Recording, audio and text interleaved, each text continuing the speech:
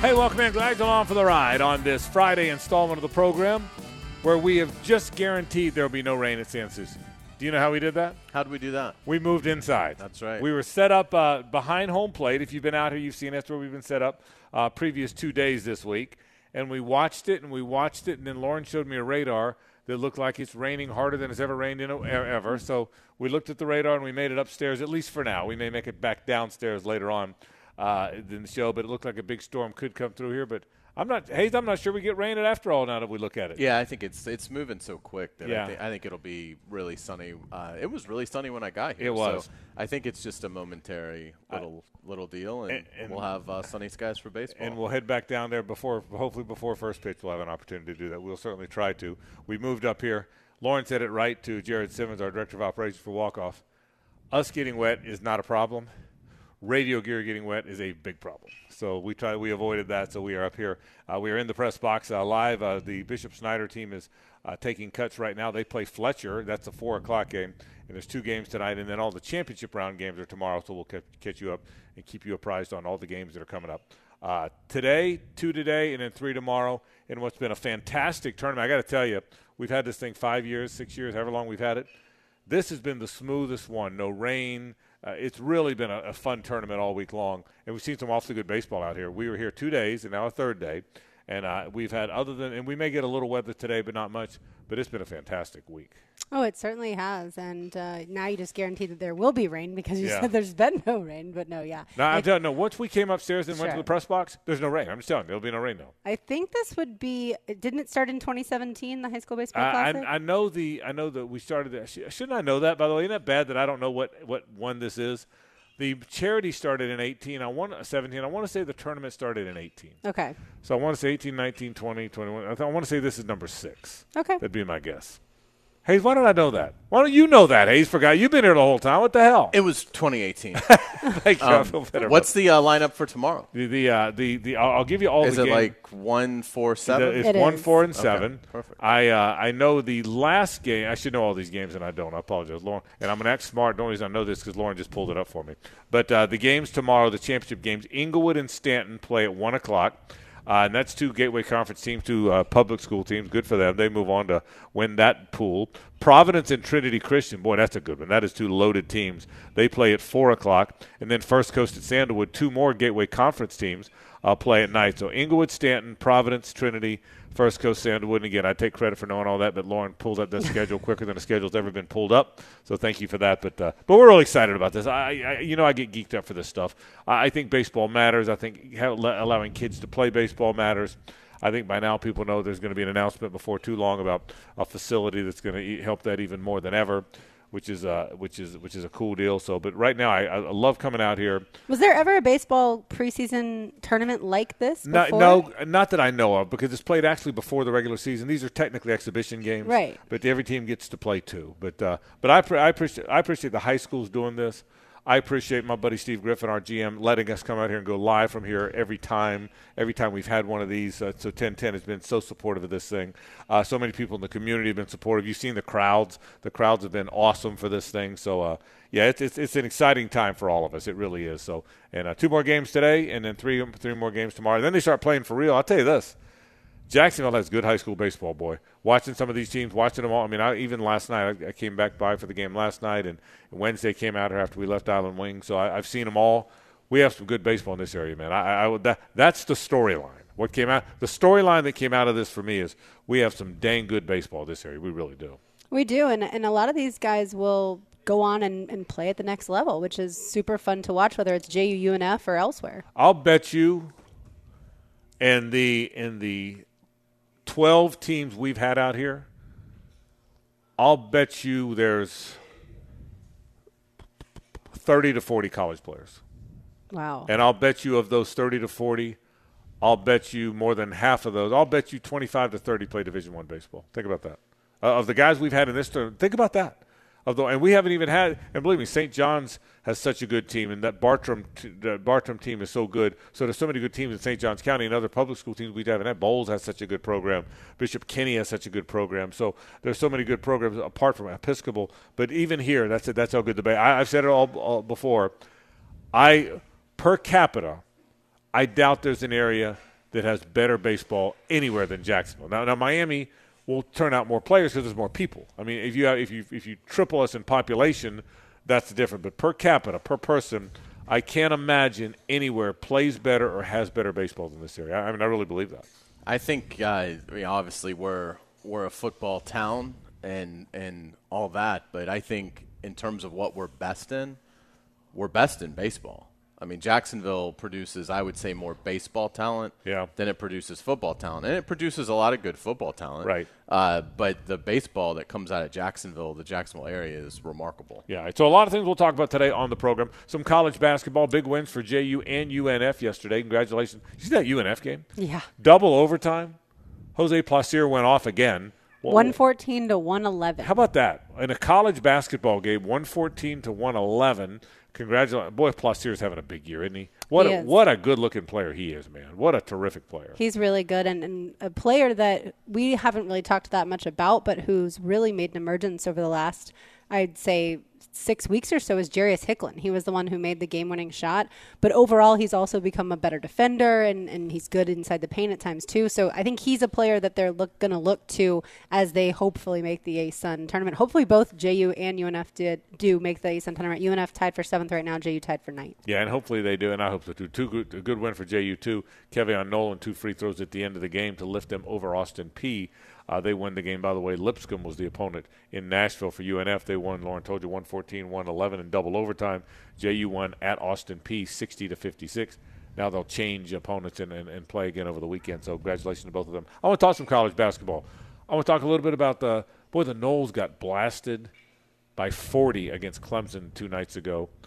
I've got to believe Leonard Hamilton gets the ultimate pass, though, because of what he's done of late. And I don't even sense that Florida State fans, and I applaud them for this, are all that bowed up about it. Not because they don't care about basketball, but because, you know what, he's entitled to a bad year after turning all these. You see what Terrence Mann's doing in the NBA? Terrence Mann is becoming a really good NBA player. 26 points last night. Wasn't it good? And he's had a bunch of double digits in a row here. But don't you sense that FSU fans – this is a pass that's well-deserved by Leonard Hamilton. I think he's got a lifetime pass. Yeah. Because so many of them wanted him fired. Yeah. And I don't blame them, but wanted him fired 15 years ago. And he's proven his merit. I mean, he's been outstanding. And, I think he's going to get every chance. But I think Leonard Hamilton's the coach there until he retires. I don't think they will. I don't think that they will shove him out the door. So it's probably more just a question of does Leonard Hamilton want to keep it going? Yeah, he's 73, going on about 45. Okay, I mean, he's the youngest. He is the youngest looking 73 ever. I mean, he's in great shape. I mean, unbelievable. He looks really young. So I agree with you. I don't know though. If they have another season like they do this year, that's when I wonder. I hope he has a lifetime contract, but I wonder if there's just too much noise in the system. And we'll see. And we'll talk some Gator basketball. I'm interested. I saw where Todd Golden said Alex, I don't even know how to pronounce his last name, the freshman from Germany, is going to get a look. I'm intrigued by him because he's supposed to be a 6'10" guy that could shoot. They signed him because he could shoot it. And I found myself wondering, why did he never play all year long when they couldn't shoot it? He's a stretch 4 by position, which means he's a Matt Bonner type that goes Greg Stolt type player that steps out on the wing and makes shots even though he's 6'10". So I'm intrigued to see if he plays tomorrow at Arkansas. I don't think they're going to win many games the rest of the way, though. I mean, maybe they'll win a few here or there, but I don't think. I think most of us think they're battling to get into the NIT now, but we'll see. We'll see. I'm intrigued by that. So a lot of basketball talk coming up. We'll talk some baseball. All the pitchers and catchers have reported now. Still some guys being signed, so a little bit of that coming up. But I'm going to start with free agency. Hayes Carline from the Bowl School. And I'm going to start with last year's Jaguars class. I'm going to make the point I'm going to throw this out there. Ask this question. How many classes have been better than that one? How many free agent classes in the Jaguars' 28 years of signing free agents? At most, one. At most, a very small number. I'm going to go player by player of who they brought in free agency last year. And maybe forget the draft for a second. Forget in the great job Doug did with those free agents is really the storyline. I know that.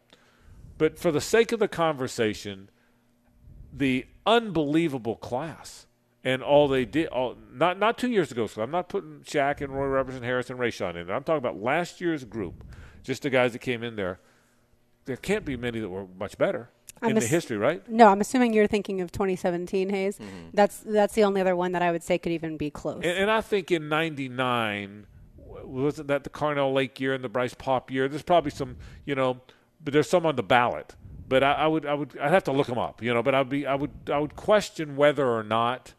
And we'll look through and he was better than this one. Okay, there couldn't have been very many. Well, this class gave you a 1,000-yard receiver, the NFL's leading tackler, right? Leading tackler, quality right guard. I mean, a good tight end. Yeah. Did Hardy Nickerson, nice secondary receiver? Did Hardy Nickerson, Carnell Lake, and Bryce Pop come in together? I'd have to look, but Bryce Pop was terrible, wasn't he? Well, he wasn't terrible. He wasn't the 19 sack guy that he had been in Green Bay. He wasn't terrible. But he had 19 sacks in Green Bay, which is why he got the big contract. Or was it Buffalo? Maybe it was in Buffalo. He had a 19 sack season maybe it might have been Buffalo before he came here, and that's why he came here. And so he wasn't that. But it's an interesting dynamic. We're going to start the show with that. When you look at what this group did together, it might be as good a signing class as they've ever had in Jacksonville. We'll talk about that. We'll look ahead to free agency a little bit. We'll talk some baseball. Got a lot to do. Glad you're with us here on this Friday installment of the program, brought to you by friends at Big Chief Tire Company. This is 1010XL at 92.5 FM. 5:32 to play. 3rd and 3 from the 19 of Kansas City. Trailing 27-10. Dropping. 4-man rush. Trevor looks. Fires toward the end zone.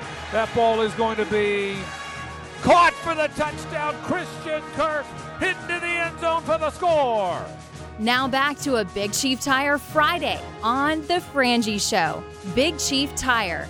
Visit BigChiefService.com.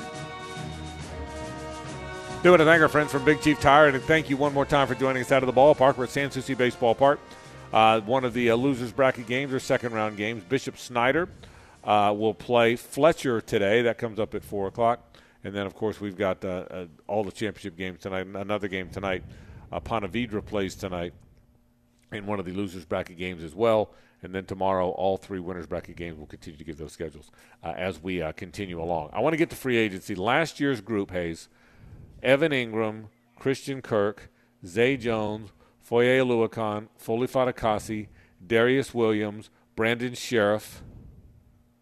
Of those guys, 1, 2, 3, 4, 5, 6, that's 7 guys, if I'm not missing anybody. All starters all year long, all leaders, all respected, all perfectly fit what they were trying to do. You can make the argument that, given where they were going with it, that maybe Trayvon Walker and Devin Lloyd, their skill set didn't quite fit what the Jags asked of them, at least not yet. But not these guys.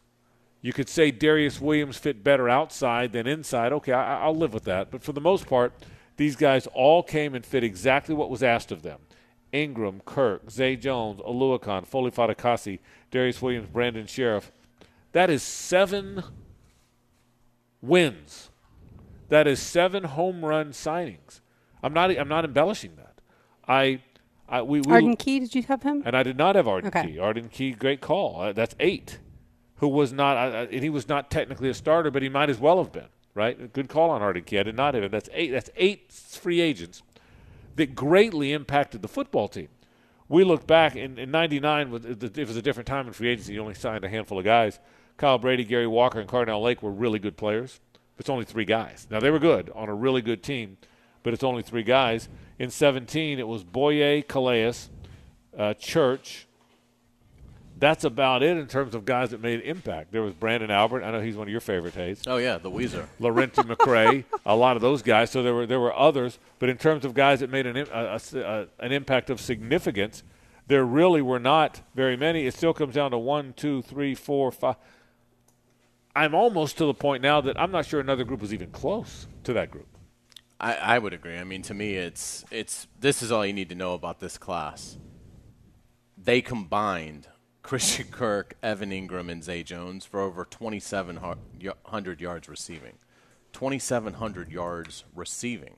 Just before, and that's before you get to Oluwakan, who led the league in tackles, Sheriff, who gave you quality right guard play, Arden Key, who was a playmaker all year. I mean, it's, Fatukasi was decent. Darius Williams had, moments in the second half of the year.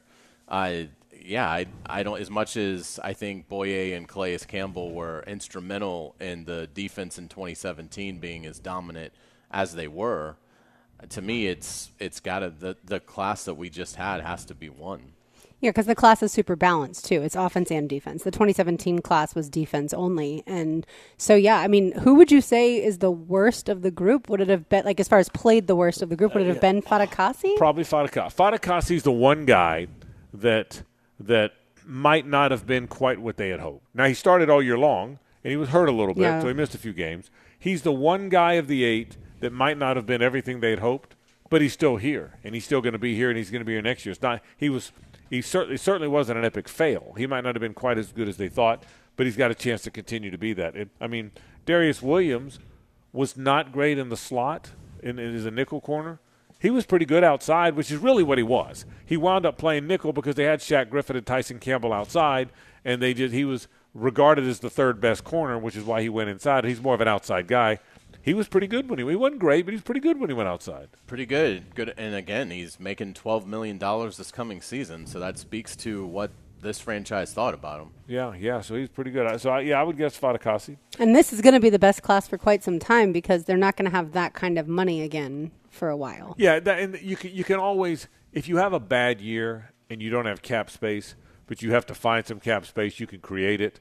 But you're right. The point, your larger point is that was the year they had to strike in free agency. In this wave of years, that was the year they needed a strike, and they did. So I agree with that. But if you look at it, it's a really good group. Hayes made the point, 2,700 catches, the leading tackler in the league, cornerback. I think Brandon Sheriff's a really good player. I think he fit perfectly to what they wanted to do. And I'll tell you what he was. He's a dang warrior now. That's a guy that I can tell you there are times, and you probably know this, but I definitively know it. We probably assumed it, that they said you got to stay out of the game, and you looked up and he was running into the game. Now, that's kind of old school stuff. That's the stuff that movies are made of. But I am telling you it happened. There's times when they recommended to Brandon Sheriff, no, and they looked out, and 68 was running out there. I'm sorry, I'm old enough. That's still pretty cool to me. I love that. It's unbelievable. Brandon Sheriff in training camp was practicing with his fingers taped together. Yes. And he was asked about it, and he said, well, that way if one of them dislocates, I've got the other one to help push it along. Yeah. This is a great story. He's a football player. Yeah. And he's a very good football player. And, again, he's somebody that in year 2 here could even take his game to a higher level. I forget which game it was. It might have been the Titans. It might have been a home game before that. It might have been the Cowboys game. But there was a time when Sheriff went down and Blake Hant started to run on the field. That's right. Yeah, and Sheriff pointed get off the field, and it was right. You obviously are injured. You might need to come out. And he so Hance ran on the field and then ran just right back off the field. And I was told by multiple coaches it's hard to keep him out. And you love a guy that's hard to keep him out of the game. That's Mahomes-ish. Yeah, it really is. So I'm telling you, great stuff. What a class it was. Now John Shipley wrote something. Ship does a great job that interested me because I think he might be onto something. He said, "How do you create the space?" And he went through a bunch of reworked contracts, and Hayes, this is your wheelhouse, so I want you to comment on it. But one thing he said was possibly releasing Roy Robertson Harris. I would hate that because I think Robertson Harris had a huge year for them and is in his prime at 27 or 28 years old. But a move like that would not shock me. I don't think he's way off the mark. That doesn't mean I'm saying Roy Robertson Harris isn't going to be on the team. But an unpopular cut or two to allow them to get better and to allow them to get some cap relief would not surprise me. You agree or disagree with that? I completely agree with it. Once you get beyond Shaq Griffin, who's the easiest cut. That's the easy cut. Roy Robertson Harris is the next most logical one. They can save $7.8 million off the cap by releasing him. And again, this speaks to what are you doing with Trayvon Walker? If you're adjusting what Trayvon Walker does, then it might come at the expense of Roy Robertson Harris because I just don't think you're going to pay somebody that amount of money and then see their role get reduced. So, I don't think that they will need to do it if they don't want to. If they view Roy Robertson Harris as a piece that they cannot live without, then they can certainly get to where they need to get and keep him. But it is, it is. I'm sure it's somewhat tempting from a financial standpoint in terms of the cap. Not Shad Khan doesn't care, but in terms of the cap, just being able to say, okay, well, let's just make one decision, one phone call, and we've wiped off $7.8 million off of our cap. But my guess is that he will be here and that they will be able to restructure enough that, I would not want to see him go, particularly if you're going to keep Trayvon Walker where you played him as a rookie. Yeah, I think he was instrumental in some of the victories down the stretch, and I believe this team needs a better interior defensive line presence, and so I would certainly not get rid of him because he's a veteran and he's a leader on that defense. So I don't like that at all. Yeah, and I understand it, but I don't. Yeah, like it. and I don't either. And the reason I don't, not that there weren't other guys that did this, because there were, but he breathed some toughness into them. There was There's some edge there. There's some edge. He breathed that. Yeah, the edge is a better word. Good call. There was an edge to him, and with a young team and really a young line. If you think about it, Devon Hamilton's still a young player. Trayvon Walker is the ultimate young player. So with some young guys up front, he was a no nonsense guy. He was. Now Foley was a good leader too, just didn't play as well. But to be a great leader, you also have to play well. It's hard to. I've heard more coaches say, you can't lead from street clothes. You can be the best player on the team, but if you're injured, it's hard to be a leader. No matter how, that doesn't mean you're not trying. It's just the reality, and it's hard to lead if you're not playing well. You wouldn't think that's the case, but it is the case. And he played way better, so it'll be very interesting to see. So having said all that, Hayes, and I asked you this before, but specifically, other than the guys they're trying to keep, and oh, by the way, and Shipley has consistently not thought, and some other media guys as well too, do not think they go all in on Jawaan Taylor. I think they go all in on Jawaan Taylor. They may not wind up keeping him because someone else's all in might be better than their all in. But I think they're all in on him. From everything I've been told, they're going to do everything possible to sign Jawaan Taylor.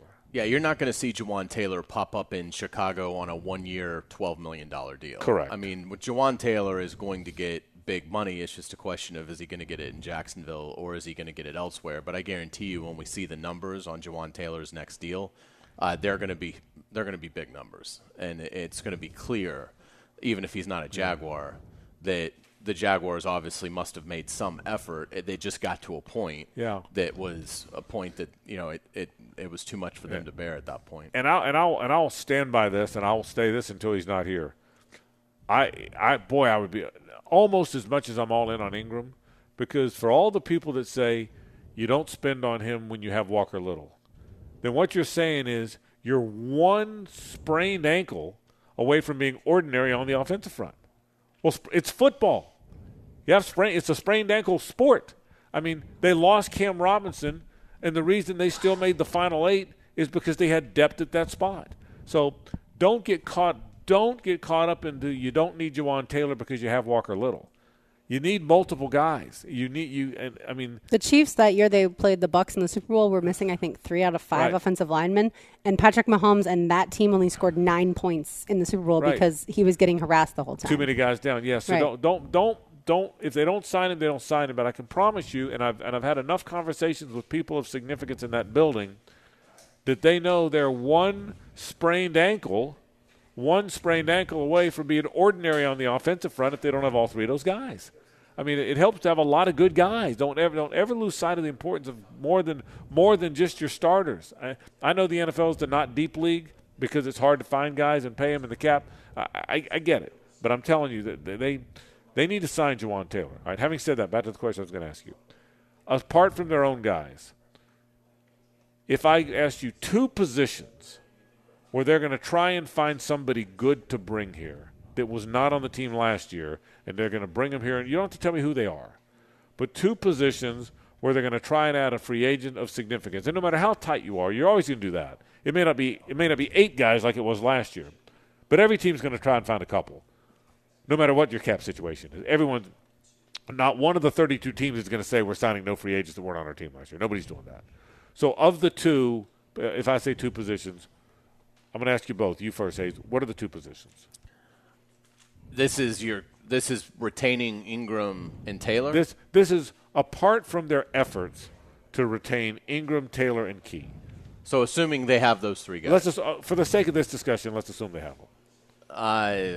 I would say guard and maybe a secondary tight end to work alongside Ingram. Okay, I would say guard and corner would be my I would say nickel corner for sure. Yeah. And then I actually might go running back. Running back? Okay. Yeah, I hear you.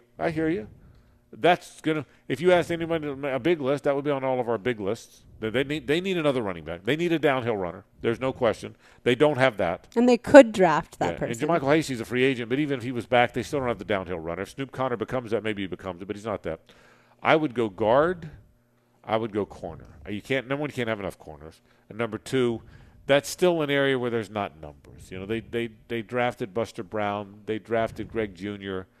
I'm not sure there's much there. Could you see enough to tell in your mind if there's much? That doesn't mean they won't become decent players, but I didn't get the sense there was much there with those guys. And the odds tell you there's not going to be much there from where they were picked. Yeah, correct. So you don't think Barch and Shatley will be in competition this summer? I do. I think it's Barch's job, and I think Shatley's the backup, just like it was this year. But I think that's an area where you can get better. I think that's an area. I think healthy Cam Robinson's their left tackle. That's that. I think Juwan Taylor and Walker Little are your right tackle and swing tackle. If you can sign Juwan, that's that. Brandon Sheriff's their right guard. I think Luke Fortner's their center. I don't think there's any competition coming in any of those spots. Yeah, I still think left guard could use competition. What do you think? I do. I would. And, again, that's a position where you don't have to break the bank because they're not going to be able to sign anybody of – elite money. Yeah, correct. So, I mean, you could get a veteran guard that's an upgrade over Barch or Shatley, and you could probably do it and keep that cap number pretty low. Yeah, the other thing is, Arden Key or no Arden Key, you got to keep trying to find edge, whether that's through free agency, whether that's through the draft, whether that's through manipulating some positions, to your point. But you got to keep trying to find edge. I don't think you can get to the point where you're not trying to find some edge. I think that's, or if you find a pass rushing defensive tackle, by all means. Yeah, you got to find pass rush. But I think what they so it'll be interesting. Now, if they cut a guy, see, here's the thing. People say, well, if you cut Roy Robertson Harris, go try and replace him with someone cheaper. I don't know. I don't like that. I mean, I know that's to get better, you got to make some hard decisions and some unpopular decisions. I understand that, but I would hate to see that. So it's going to be don't be fooled by this belief or fear or concern, real as it might be, that they've got a tight cap, that they're not going to be active in free agency. It'll be a fun free agency period, not just with the guys that are already here. Yeah, I think it's going to be fairly quiet. I mean, again, but there'll be 3 or 4 guys. You don't think, huh? I don't know. I mean, doesn't in this day and age, doesn't everybody do that? No, now? Like the Packers didn't sign a free agent for like 7 years. I mean, so it's rare, but I mean, there are some teams that just sort of sit it out. And again, I'm not saying they won't sign a free agent, but I think if they're able to keep Ingram and Key and Taylor. Then that's the most. I think you're looking at 3 guys that are maybe like in the second, third wave of free agency. Right. So I'm not sure as we sit here today that on March 15th at 4 o'clock, there's going to be a press release coming out from the Jaguars saying we signed free agent X. Yeah. I think you may be days into it before they make their first strike. Yeah. So we'll see what happens. All right, we'll take a break. We got a lot more to do. More Jaguar talk coming up later on. But I thought I couldn't. I've been thinking about that class last year, and I don't know that it gets its due. So much attention about the 2 first-round draft picks, so much attention to Trevor and Doug. And, I mean, if you look back at that group, whew, what a good group it is. Take a break. Got some other things to talk about. A little college hoop coming up. That and more. Stay with us. It's 1010XL and 92.5 FM. Welcome back to Sans Souci. Frank Rangy, Hayes Carline. I'm Lauren Brooks. Andrew Gibson back at 1010XL headquarters. Slight rain coming through because you said, Frank, there's been no rain. Yeah, and I I told did. you I you did. guaranteed it was then going You to did. rain. It was You not did. me guaranteeing. One of those TVs need to hire you as like chief meteorologist. No. Yeah. See, I would never want to be the meteorologist. That's not enough. But Right. if you called me chief meteorologist, I'd walk around just telling everybody, "Hey, how you doing, chief meteorologist?" Wouldn't it be great if you could just say that? Chief. If you could walk into the public, say, "Hey, how you doing? Hey, you get some eggs, some sausage." And I think Bursch goes by chief. yeah, just I chief. would chief meteorologist. I'm chief meteorologist. Who you asked? Hey, are you the chief? Yeah, that's me. The Chief only problem is meteorologist. people blame meteorologists Yeah. for the weather. But Like that's- but- it's been raining for But 5 not- days. But not the chief. No, But not the you chief, could okay. trumpet if you're the chief guy. If I could say I'm the chief meteorologist, I mean, my life would be complete. I'd walk around. I'd walk up and down, walking the dog. Hey, chief meteorologist here. That's what I Talking do. portal. Yeah, that's exactly right. That's what I would do. So there you go. Well, hopefully the baseball game is going to get started, and there may be a little bit more rain, but then it should pass through, and we should have a beautiful evening for some baseball here at the High School Baseball Classic. Speaking of college basketball, Alex Šimčík, I looked it up how to say his last name, Šimčík from Germany, should be getting some more playing time. Frank, are you excited about maybe Myron Jones being able to shoot now and him being in the mix? Excited would be too much. Okay. I'm not excited. Interested? I was excited when I thought they survived the 4-game gauntlet. Sure. Won one of those games, played Kentucky tough, and I thought a little bit of a little mini run was coming. Yep. And then I was excited about following the bubble watch for them. I think they're out now. I mean, again, they win them all they're in, but I don't think they're winning them all. So so excited would be the wrong word. Intrigued. That's kind of a fringy word anyway. But I think interested. Curious. Yeah, because they, for whatever reason, they hit an all-time freaking program low of 3-point shooting. When what'd you say, 308? They're 308th. Did they improve were. after the other night? Well, that's, they were like 10 of 15 or something from 3-point range. Now they're They were- 305. But, I think they were 10 of 17. Is that but my point is they hit this all-time program low. Then all of a sudden they make all their threes. So is that? Again, I'm not smart enough to know. Did they practice them more? Did they change their offense? I mean, or is it just a coincidence that after shooting them worse than they've ever shot? Remember now, that was a home game. Yes. That was their rims and their gym Right. where they were 2 of 20. And I can't say this enough. If they were 5 of 20, they'd have won that game. You win the game at 5 of 20. So that's 25%. So, yeah, I'm marginally interested to see what Alex Šimčík can do. Thank you for the pronunciation. Mm-hmm. By the way, if we had not just named you chief meteorologist of the show, we would name you the pronunciation specialist. You can't be both. You can't get 2 promotions in like one Chief segment. pronunciation specialist. Yeah, you can't get 2 at like one segment. That's a good point. But I do. I think. Did they shoot more? I didn't watch the game. I was up here. I didn't watch the game very closely. We watched a little bit of it at Island Wing. before we get over here. So, but yeah, I want to. The 6'10" guy who didn't play at all, other than mop up. Is he now going to play 12 minutes? What are they going to do? Well, again, I mean, Todd Golden should treat this as Try the out? ultimate evaluation. I think so too. And he just Can't say that. Can't say But, yeah. it, but I mean, he needs to have a really good idea of where these guys are. And look, if they're not ready, get them ready by playing them. I mean, the only thing that's going to accelerate that is by putting them out there and giving them minutes. So, giving them an idea of what they need to work on in the off season if you're bringing them back and they want to return. So, yeah, I mean, I if you're a scholarship player on this team, he needs to be playing you. I mean, because the season's lost. I mean, they're not going anywhere. They probably weren't going anywhere even with Castleton, but you're definitely not now. I mean, it would be one of the most miraculous stories in Gators sports history if this team somehow wins Saturday at Arkansas, beats Kentucky at home, and makes a run at this thing. It's not going to happen. So he needs to have a really good idea of what his guys can do and what they can't. And the players, I think they need to have their development accelerated a little bit by playing in actual meaningful games. Well, I think you could look at it over the last however many games they've played and say they put too much on Colin Castleton because no one was able to shoot the basketball. Everything went through him, and that does make you one-dimensional. And then when he's getting double-teamed, that takes a huge chunk of your offense away. And so I do think it'll be at least fun on Saturday tomorrow at 2:00 to see is the shooting that we saw in the second half against Vanderbilt throughout the whole game against Vanderbilt, is that still there? And I think Shimchick is going to play because Jatobo, we talked about the other day, Jatobo can't play as many minutes as Colin Castleton did. I would say, and I'm not knocking Jason. Sure. He battled just a back big from that guy. eye injury, but 12 minutes, 14 minutes. Yeah, I mean, anything beyond that, he's going to have 5 fouls. Yeah, he's going to foul a lot, and I just don't know. He doesn't look as though to me that his conditioning would allow much more than that. That's just my just watching it. So who knows? But back to how you play it. I agree with you, Hayes.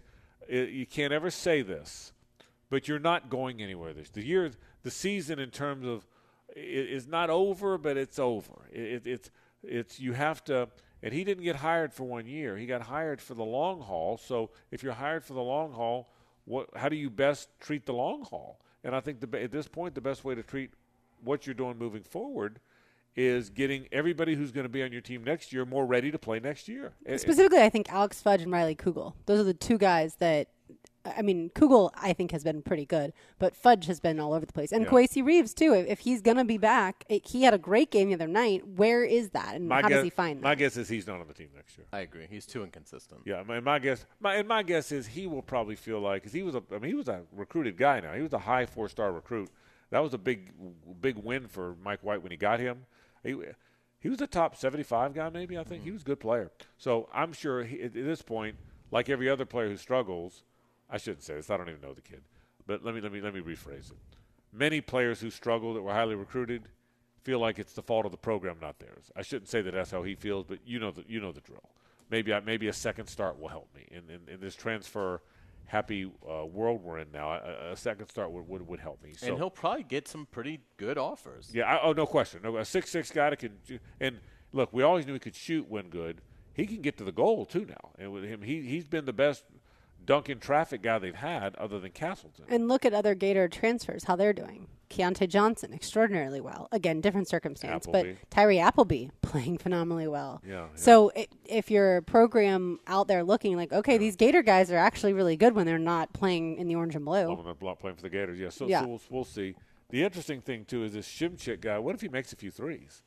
I mean, that's why they got him. He was a 6'10" guy that could shoot. Then you're going to blame Todd Golden for not playing him You're more. certainly going to ask the question. Yeah. You're certainly going to ask the question. Well, fans like to blame, so fans will blame. Yeah, that's right. But, I mean, you certainly got to ask the question.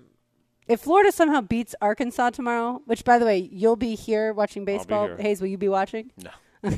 So if Florida somehow beats Arkansas Text tomorrow. Text us. Right. Okay. I'll text you. At first I thought you were saying Texas. And I was like, that doesn't help me. No, text us. All of a sudden, are you back, like, kind of excited? Well, maybe. Look, I've got a handful of teams that I root for in Right. the world. I root for the Jaguars. I root for the Pittsburgh Pirates. I root for the Florida Gators. That's pretty much it. Okay, and so I don't have this wealth of teams.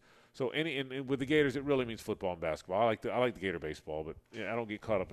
So there's really 4 teams I root for: the Jaguars, the Pirates, the Gator football team, and the Gator basketball team. So there's only 4. So will you record it and go back and watch it? Probably not. Probably not.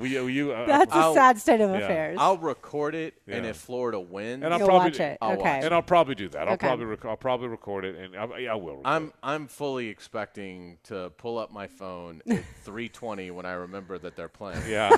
And see that Arkansas has a 65-41 lead. Yeah. Well, Yeah, I would like yeah. the game to start on time. Can I ask for that? Is that too much of a request? It feels like every college basketball game, unless you're the first one, you're at least 20 minutes. Before you watch it? Yeah, It's one before of you my- watch it. My biggest they start on it. My biggest pet peeve with this ESPN television is they have the SEC Network does a better job of it. They have 2.5 hours. They have 2 hours between games. Correct. So, now with you're at home with ESPN News, you're okay.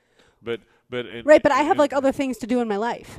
I need them to start on time. Well, I think they'll start on time. You just may not be able to Well, watch usually it. you'll see Go back tip up is 10 now minutes. 2:10. Yeah. Like, tip is now 2:13. Yeah, They sometimes will shift it back later. Yeah. So, but I used to. My biggest pet peeve before there was ESPN News or the app. Right. You'd miss the first 10 minutes. 10 minutes. You'd be 10 minutes into the game, and so no, I don't think they're going to be able to hang around with Arkansas. And if they did beat Arkansas, yeah, I'd give myself a little hope.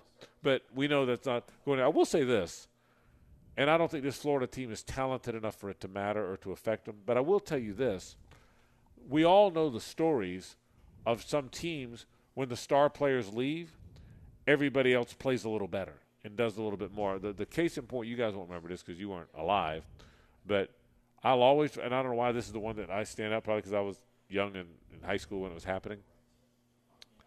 But Georgia had Dominique Wilkins. Other than Michael Jordan, who came along after, he was one of the most dominant college basketball. I mean, nobody ran and dunked like Georgia did. I mean, like Wilkins did. I mean, imagine him against college guys. Imagine Dominique Wilkins against college guys. Okay, think about that. But against college guys, right? Well, after the college guy, after he gets out of college, they were never any good. The year he comes out early, they go to the Final Four the next year. James Banks and Vern Fleming and some of those guys, because everybody, Terry Fair, because everybody had to do more. So all of a sudden everyone's got to do more, and so after that, all of a sudden this team that wasn't very good. Now I don't think Florida's going to the Final Four, but to maybe the point you brought up, Lauren, if all of a sudden you look up and Jones is making his threes and Richards making his threes and maybe not having to play through your post guy, makes your offense smoother.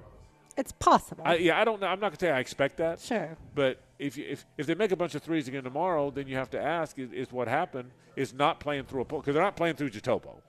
And when Shimchek or whoever's in the game, and even Fudge, they're not throwing the ball into the post to Alex Fudge or Shimchek. Okay, they're not. And really, they're not going to throw it in that Jatopo very much. So they're not playing through a post guy anymore. So does that affect them positively? It's a reach, by the way. It's the ultimate reach, but we'll see. I think the biggest, in terms of if you want to try and find optimism, is does Arkansas, are they ready? Yeah. Do they treat this game like a legitimate game, or do they feel like, okay, Castleton's out, we've watched the film, Castleton's the team, so are they not really ready to play and they let Florida hang around, and then Florida does get the breaks it needs in the last 10 minutes to turn it into a chance to win it at the end, and they win it at the end. So Arkansas will have a lot to do with it. But, I would think Arkansas playing at home is going to be ready for the Florida brand. But it will be interesting to see what kind of energy the Razorbacks have. Well, and part of that, too, is they're a little bit on the bubble, too. I mean, they're not – Arkansas is good, but they're not nearly as good as they thought they were going to. I mean, I think Arkansas – expected to be way better than they are. I'm trying to find. They were a preseason top 5. Right. Yeah, and they have a couple guys that, if you look at an NBA mock draft, are very high up on that. They got the one guy back. Nick, yeah. Is it Nick Smith? They got the one guy back. But I mean, realistically, Arkansas, which expected to be, Texas A&M's 11-2 in the league. They're the shock of the league. Arkansas is 6-7 in the conference. So they're on the bubble. I mean, they're good and bad. They're not as likely to look past because they need the game. They need the game. The good is maybe they're not. Florida's got a better conference record than they do, so maybe they're not. You know what I mean? They're not unbeatable. Lunardi has them as a 10 seed. Yeah, but they're 6-7 in the league right now. Now that means he's projecting a better finish for them. Correct. So but I mean, and I get that. So he's expecting a better finish, and he's expecting them. But we'll see. It's an interesting game again. Even without Castleton, had they beat Vanderbilt and we're sitting at 15-11 and 8-5, I'd still be, I don't know about locked in. I'm going to be here with baseball tomorrow, but I'd be checking my phone. I'd be checking the Lauren Brooks Twitter feed a lot more than I will be now, because I don't think, it matters as much. But will you be locked in, sending tweets? Tomorrow, absolutely. Yeah, sending tweets, texts? I don't always tweet during the game because plenty of other people do that, I'll be locked in. I'm not during the game. I tweet at halftime of games. Yeah. I'm not a big. You do a good job of that. I'm not a good tweeter during the game. So we'll see. It'll be interesting to see. Bottom line is this. College basketball looks like we're headed to a postseason without a whole lot of teams we follow very closely. I guess it doesn't ruin the NCAA tournament for me because I'm kind of used to it. I'm used to our teams not being around, aren't you? Well, and you fall in love with your picks. Right. So that's the biggest. You fall in love with your bracket. At least I do for about a day. Yeah. And then, yeah. You're like me. Crumple it up and my bracket has more damn red on it. Yeah. I need to go buy more red Sharpies for my bracket. I think of all the things in the world that we pick every year, right, the NCAA tournament is the one that I am head and shoulders the worst at. Yeah. Well, because sometimes we're great, and sometimes that thing you're awful. That's the one thing that there's no consistency for any of us. So let's take a break. When we come back, they're getting ready to play baseball here. In just a moment, Bishop Schneider plays Fletcher, and that game starts in just a bit. We're live here at San Souci. Do and thank our friends from Big Chief Tire Company for sponsoring all our Fridays. This is 1010XL and 92.5 FM. Well, back to the program, Frank Frangie, Andrew Gibson, Hayes Carline, and Chief Meteorologist Lauren Brooks. Chief meteorologists everywhere are offended right now. Okay, yeah. They've been to school for this, and I have not. Lauren Brooks is the chief meteorologist. Do you go to himself. school for meteorology? Yes. I'm teasing. Oh, Right now, that's a good right point now, because a lot of times they are wrong. right now, Burris is so mad at you. Okay, That is They true. are. So John Gone, still mad at you. I right now. kid, I Richard kid. Nunn, Nunn. so mad at you. We're I all mad at you kid. right now. So, the the college baseball starts. You like college baseball? I do. I really do. Do it anything for you at all? Not much? Are they in Omaha yet? And, well, that's next week. That's next week. So yeah. next week I'll care. Okay. The I'm excited about college baseball. I think we're going to go down for a game finally. To a Florida game. Yeah. Good. I'm excited. I haven't been to that ballpark yet. I haven't either. Shame on me. I'm excited. Number one, here's why I like it. Chris Hayes, the JU coach, and Tim Parrington, the UNF coach, are great friends. They're great friends of mine, great friends of Walk-Off. They are so loyal to our cause, and since the day we started it, those two schools have been so fantastic with us. It's, by the way, so has Edward Waters and FSCJ and others. But TP's out here coaching hitting as much as any of our guys out here. Chris comes out as well. So we've had so much involvement from the coaches at those two schools. And they bring their student athletes, which is great, too. It's amazing. Student athletes, assistant coaches, staff, ops guys. I mean, JU and UNF are so engaged in walk-off, which to me is a big deal. I mean, it's a big deal. So that's A. Beyond that, I'm a big Florida Gator baseball fan. And whereas I'm not an FSU fan, I'm roundly interested in what Link Jarrett does. I think Link Jarrett might ultimately turn out to be one of the best coaches in the country. Sure. And FSU got back after he took Notre Dame to the College World Series. By the way, Which is so hard to do. well, and don't forget how they got to the College World Series. They went to Knoxville against clearly the team that everybody said was without question the best team in America. Beat them 2 straight. Did they win? Gibby, did they win 2? Did they lose the game or did they win both? Just I thought they swept them. they swept them, I think. I have think to they look swept back, them. but I think they might have swept them. Yeah, it was Yeah, impressive. I think they swept them. I think they did too. Went to Knoxville, and then he took Notre Dame to the College World Series. So I mean, college baseball around here be pretty good, and all starts today. Gibby, read it again. I know you read it during your update. So Florida State, they host James Madison at 5 o'clock, so less than an hour, a little bit an early start for them. JU's hosting Kent State. I'm actually doing the series, so I'll be, after this show tonight, I'll be going to JU to do that game. Awesome. UNF is hosting Murray State at 6:05. The Gators have Charleston Southern tonight at 7. All right, you're calling all 3 JU games? Yes, I am. Well, that's awesome. Yeah, you got to be jacked about I am that. so excited. I was looking deep into Kent State history about, notable alumni. Nick Saban went to Kent State. Yeah, yes, he did. Yes, Famous he did. baseball alumni Thurman Munson, 7-time All-Star, went to I didn't Kent know State. that. Yeah, They've got that's some. Their team is actually pretty solid. Their coach is the 3-time MAC Coach of the Year. So JU, I was talking to Chris. You mentioned Chris Hayes. I was talking to him about this series last night, and he said, we've never played them. This is kind of a new blood to go see us play a new team, which is always cool.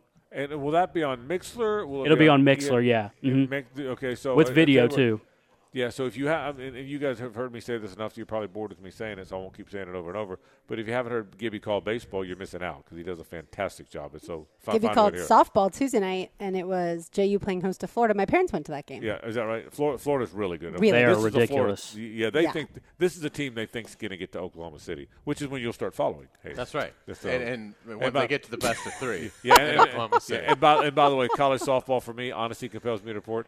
Oklahoma City's about when I start paying attention to it. I'd be lying if I said I didn't before that. So, but when you have Mike Brooks as your dad, Yeah, you have he to loves pay him some Gator attention. stuff, doesn't he? Yes, you have to pay attention to all of it because I will get phone calls about Florida softball, and I have to know what I'm talking about. Gibby, what's your spring training plan? I need a schedule, please. Well, so my buddy that's a diehard Braves fan like I am, we are still talking about the exact dates. See, we're split. Like, he wants to wait till, the week of in case there's, rain. But I'm like, no, I want to buy them now. I'm ready to get tickets. But you said before, and I agree, though, there's not a bad seat at spring training. You don't have to be behind home plate, which, that's right. I kind of like to get down low, but I'll sit anywhere for a game like that. But so the truth is we have not bought our tickets yet, but, I mean, it's coming. I mean, the first game is the 25th for the Braves against the Red Sox. But I think the series we're trying to go to, they're going to play the Phillies in a night game at 6 o'clock in a few weeks, and then they're also going to play the Twins the next day at 1:05. So that's a Saturday-Sunday trip, and so most likely we're doing that. Yeah, I got my plan as well. I'm going the last week of spring training, Gib. I'm going to go the week of the 20th, which is the last week they'll be there. I'll see a game on Tuesday. I'll see a game on Thursday for sure, and then we're undecided about Friday coming back because it's the night game. So, but I will see. I'm like you. I'll see my share of games. And to your point about watching games, the beauty of spring training, we've all been to spring training. We've all been to spring training games together. I can go to a Pirates game at Lecom Park. They have a boardwalk in right and left center field. I can sit at one of those high tops in right center field, grab a couple cold ones, and I'm good. Now if I go to a real game, I want to sit in a better seat. But if I go to a spring training game on a beautiful 1 o'clock start, about 78 degrees in Bradenton, Florida, I can sit up there and I'm perfect. Yeah, to me, spring training, I mean, we were working sort of during it too, but I've been just as a fan. Watching the game itself, like we've talked about, is not that important. It's just taking in all the sights and the sounds and the ballpark food and the beer and all the berm. The berm is awesome. You're exactly right about that. Gibby, any surprises, any of the late signings? Cole Hamels looks like he's going to play again. Matt Moore just got a deal. Anything surprise you in the last 2 days, 3 days? No, Cole Hamels is still trying to hang on, isn't he? He's like, how old is he? How old is Cole he's Hamels? Got to be near 40, doesn't he? Got to be 40. Has to be. Rich Hill, by the way. Rich is young. Rich Hill's 44, I think. 44, 42, 44. Cole Hamels, 39. He's 39. Well, he's about 40 then. How about Matt Moore? How old is Matt Moore? He just got a deal. He's not far behind, is he? 35, Gibby? Yeah, let's see. Matt He's Moore. 33. 33, okay. He's 33. Yeah, he's a little bit younger. He's younger than I thought so. But Interesting stuff. going back to JU baseball tonight, so they got Chris Armstrong, a transfer from Florida. He's a grad transfer. That cat is going to be very good, I think, for Jay. He's 6'5", 230, something like that. He's going to monster at the plate. Oh yeah, he's going to anchor their lineup at JU. I'm excited to see him in this opening series. Let me give you something for your broadcast today. You probably know, but let me throw it in there. Chris Armstrong, by the way, you're right. If he runs into one, his problem is he didn't hit for a very high average at Florida, which is why he transferred out. And they've got better players, they think, at first. But if he runs into one, he'll hit one halfway out of Arlington. Right. Gibby, did you know he is an ambidextrous thrower too? No, I knew he was a switch hitter, but I didn't know that part. Ask about that. I think he was a high school pitcher that pitched from both sides.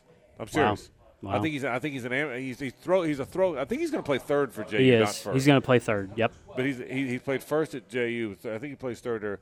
But he's a throw right bat switch guy. But can you imagine a guy? Could literally throw with either hand. That's awesome. Those guys are cool. There used to be some pitchers that did that, and they had the glove that could fit on either hand. So anyway, college baseball starts. The Gators at home. Ohtani's been working on that. And he probably could do it. Yeah. And he probably if could. Wants to do it, yeah. If he wants to do it, he probably could. Let's take a break. We'll talk some college football after this. Stay with us. Hey, welcome back. We do want to thank our friends from Big Chief Tire. 4 fantastic locations in town. Brakes, alignments, oil changes, and, of course, those terrific tires, the best in the business. Our friends from Big Chief Tire Company, and what a wonderful supporter they are of our radio show and so many other things we do. We certainly do appreciate that. We're here at Sans Souci Baseball Park, where Fletcher has a 1-0 lead over Bishop Snyder. Games at 4 and 7 today, and then 3 championship games coming up tomorrow at 1, 4, and 7. Look at the people looking through the gate, looking through the fence in right field, okay? That's the fan. That's the fan zone out there is what that is. So that is a terrific fan zone as they're looking in. Isn't that great? Isn't that great? They're looking in from right center. All right. Once again, I'm going to change college football for you. Now, I've talked about this before, but I'm now going to mandate it when I get elected commissioner. And you're sort of the Thomas Jefferson of college football. Have you started the campaign? Well, I have you not might need yet. a campaign manager. Well, let me tell you this. A lot of people walk in with deputy commissioners, assistant commissioners. How many walk in with their own chief meteorologist? Okay. I can tell you whether or not to have the. All right, I'm just telling you right now. Campaign inside or outside. I'll bet Greg Sankey doesn't have one of those. Okay, No, he does not. I'm just here to say. Okay, I bet he does. That's why John Swafford lost the job. That's why Jim Phillips didn't have a chief meteorologist. So kind of ahead of the game there, Carline. Just so you know that. We need to do this. Play an exhibition game in spring against somebody else. We've talked about it forever. Teams play another team. Why wouldn't you do that? You play your backups. Everybody gets one. News bulletin. There's enough money in college football where you can afford the charter. Okay. Would you do it? Let's say it's Florida and Florida State. 1 year in Gainesville, 1 year in Tallahassee. No, I would play somebody from a different region of the country. Okay. So here's the matchups I got for you. Florida would play Notre Dame. Okay. That's fine. FSU, Michigan. Georgia, Ohio State. Alabama, USC. So these are on the campus of one of the teams. What are you doing? And then the next year you go the other. And then two-game you series. swap, It's a two-game yeah. series, and you switch teams. Okay. Or if you like it, you just keep it. Or you keep it. Oklahoma, Washington, Texas, Wisconsin. I mean, why wouldn't you do that? Why? Who in the world wouldn't benefit from that? So every other year you don't have a spring game. Your fans don't have a spring game. Big whoop. You know, It'll be on TV. It'd be on TV, and then you have one at home against an opponent. Everybody, it's a dress rehearsal for travel. It's a dress. Your broadcast team can do it. Are spring games making this team a lot of money?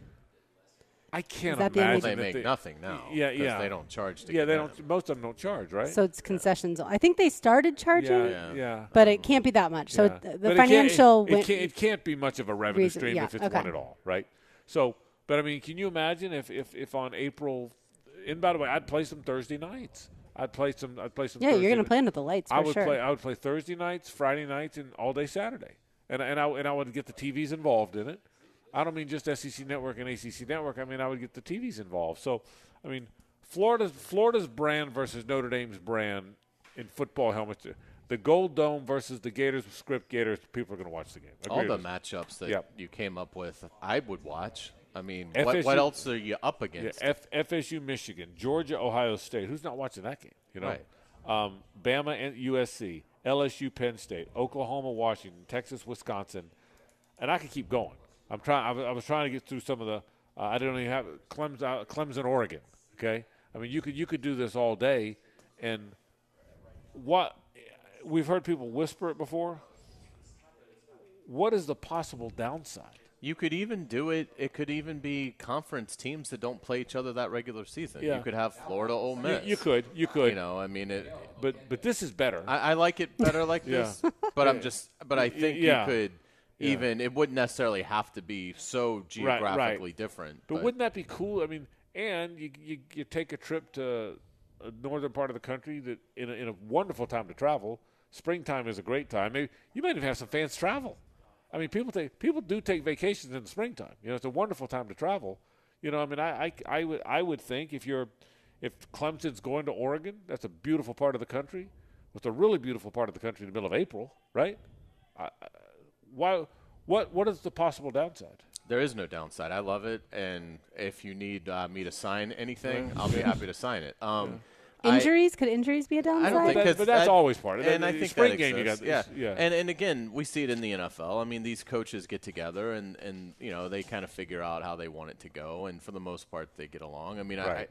I think that you know I don't know if there's like some NCAA rule that we'd have to get. Which you would. I'm abolished sure or- there's a rule. But you he's can't- commissioner, so that'll Yeah. just be immediately changed. So- That's a good point. But yeah, but joking aside, I love the idea. there And would- it won't and rain then you during any of the honestly could charge. Yeah. You know, a decent. You know, could you charge $40 to go to Well, this? er- I mean, if you could charge Yeah. $40, You can make some money. and 60,000 people show up right, for it, which they would. you've made a pretty good I bet. mean, at Alabama, who do I have them playing? USC. If USC's coming in, Alabama would sell 60,000 tickets. There's no doubt Because about they it. get that for their spring game. Yeah. So you bring another team in, That- and it might even be higher. Correct.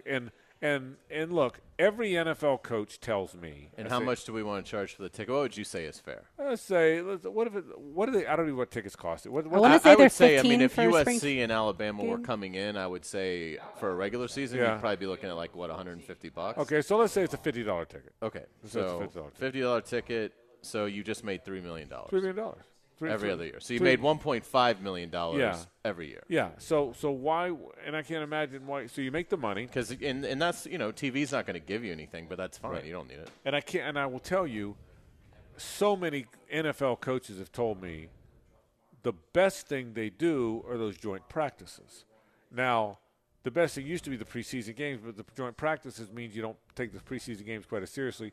But there's no way you can know as much about your team practicing against your team as you can an exhibition game against somebody else. It's one of the reasons those classic games came along, because you learn a little bit more about your team before you play in a conference schedule. So would Graham Mertz play against Notre Dame? Yes. Yeah. I mean, I think anybody that's at spring football, right? I mean, this is just your regular. I thought you said earlier backups would play. Well, no. I mean, I think you could play your starters. No. Okay. I think there would be an It'd be like a agreement spring game. with Yeah. like Billy Napier and Marcus Freeman in this Yeah. example say, why don't we play our starters for the first half? That's right. And That's then in the right. third I quarter, gotcha. let's play our backups, and in the fourth quarter, let's play The Yeah. freshmen. whoever you want to play. Yeah, like and we'll be on the same page. Right. As casual it is, they'll probably be talking at midfield. right. During the game. Do we not want to call certain blitzes? Yes, Do we? How correct. much special do we want to actually have a live game, Yeah. or are we going to do more situational stuff? Now, I think to make this work, it would need to be a game. But I would think, and I even See, college football fans are so crazy. They'd go if it's just joint practices. And, well, and it makes me even wonder, and I'm stretching it a little bit now. What if you went up on Wednesday, or what if you went up on Tuesday? Practice Wednesday, Thursday, like the NFL teams be do. fantastic. Practice Wednesday, Thursday. A controlled scrimmage. Guys it gives the college students a chance to know other. I mean, it's still an educational experience. College students get a chance to meet other college students, to see campus life on another campus, to hang out, walk through on Friday.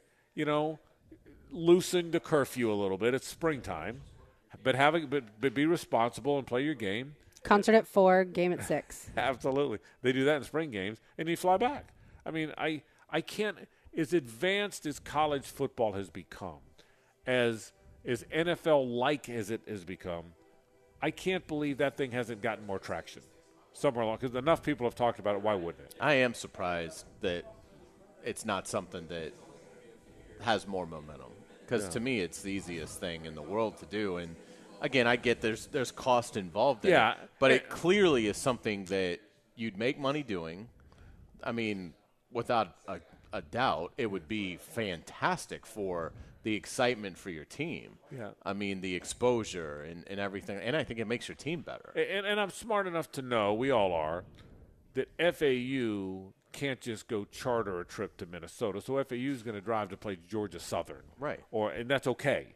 And UTEP's going to play New Mexico State because those schools don't have the wherewithal to go fly to Columbus. I get that. Well, you could have an arrangement, an alignment, they call it, between the SEC and the Big Ten. Yeah, and that's you right. pair those teams up. In fact, that might be what they did. I think the Big Ten might now have more teams, but either way. But and you know what? You hit it. What they might do is what you just said. Rather than everybody has to pick their own game, maybe conferences match up. In fact, that would probably be a smart way to do it. So did this refresh my memory? Did this idea come about and then COVID happened and then it kind of went away? I've never heard it come about officially. We've always talked about it on radio. I've talked about this forever on radio shows, but I've never heard it ever. I've never heard anybody of significance that matters ever suggest it, which is what surprised me. I guess that's another part of the surprise for me. Why wouldn't somebody suggest it? Well, look, you'll have the opportunity to suggest it to Greg because Sankey. you're going to be sitting across from Greg Sankey in Nashville in July. I will say. And it would be fun. It would be fun to ask him and ask the other analysts and journalists that you have on and the coaches. Would you have any interest in a spring football conclusion where you play another school? Yeah, and again, even apart from all of us would love it because we're diehard fans, apart from the diehard fan stuff of media fan guy like we all are, the real reality of this is there's no downside. Like you said, Lauren, there's injuries. Okay, well, guess what? People get hurt in spring games too. You'd have 3 or 4 days off your campus. Well, news bulletin, that's way less than the softball and the baseball and the gymnastics and the basketball and everybody else has. Okay, they have it too. Right. On the NCAA tournament, the men's basketball team, they don't see a classroom if they go deep into the tournament. Correct. For a month. In football, by just the way it's designed, football, you might be gone in a regular football season.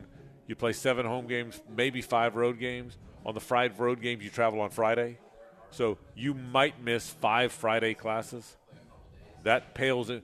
Basketball team misses that in a week in a tournament. So it's not. So there's no downside, and it brings more money into it. So you're making money. Your kids are getting a cool experience, not just the football, the experience on another campus. Your team's getting better. There's no doubt. How in the world does that not come up? And I know the only negative I can even think that even someone would try and come up with is, well, we're commercializing it more. We're putting it on TV. Well, no, it's an experience for your students. I'm not saying it's the same as Michigan taking their team to Italy and learning another culture, but it's 2 days for a kid that grew up in Orlando and played at Florida and really up until that point in his life has never had 4 or 5 days in another state to go spend time in Seattle, Washington. How's that? It could be also a benefit for the student athlete as far as NIL is concerned. If all of a sudden you have a guy show out in a spring game against another team, then that person may have gone under the radar but may end up with an NIL deal that wasn't on the table before. Yeah, I mean, it's perfect. I mean, there's no way, there's nothing bad about that. It's going to be absolutely perfect. So hopefully it winds up happening. I'll take a break. Hey, when we come back, my friend Kevin Kaplan is here. He is the Jacksonville Jaguars team surgeon. He's going to stop by and talk all about the combine, talk all about what he does this time of year.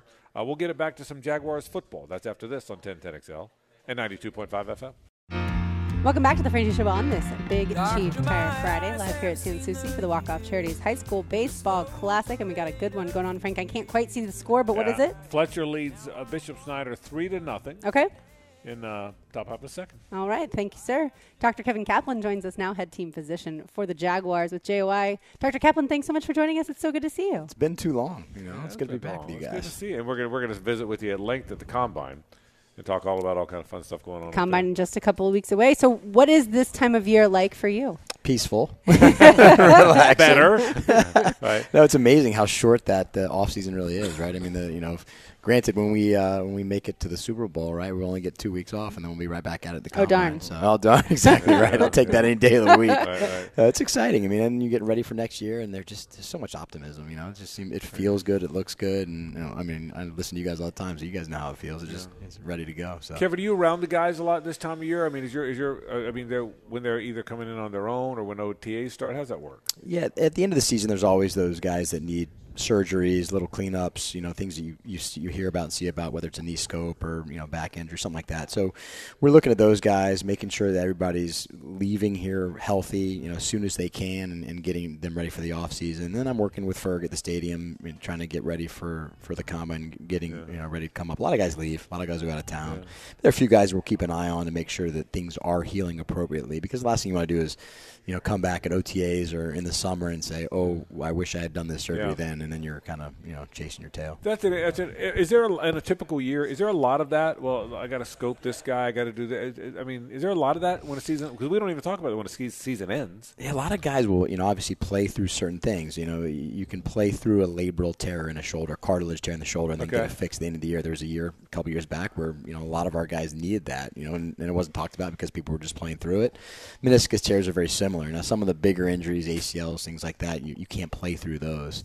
So it comes and goes. Some years there's a lot of guys. Some years it's just a few guys. But there always is somebody that needs something towards the end of the year. Like a week after, or like right after? Try to, right? So as soon as we can get that done, the better it is in terms of their overall recovery, and it gives them enough time if they have to be off their feet or rehabbing for 6 weeks. Then when OTAs comes around, they can be strengthening and getting football ready, so to speak. It was a remarkably healthy training camp and season for the most part. Is there anything that you can put your finger on?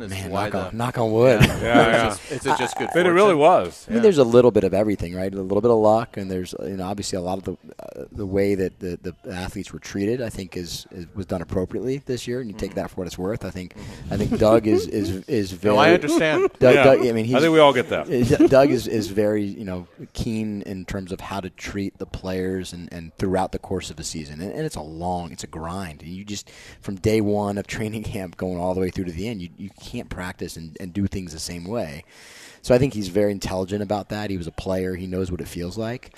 And then you got guys like Jeff Ferguson, who I don't know if you guys have met or not. We all know. Ferg. Yeah. Who doesn't know Ferg? He's like the mayor of Jacksonville. Also a big fan of the program. Okay, so is that right? I'm just telling you. But he's been in the league for a long time, and he knows how to the same way. He knows how to treat the players and knows how to make sure guys are getting better throughout the week. And so I think it's a combination of everything, and then certainly there's a little bit of good fortune that goes into being healthy. But at the same time, when you're the hammer and not the nail, a lot of times you're not the one getting injured. And so I think these guys are hungry and aggressive, and that helps as well.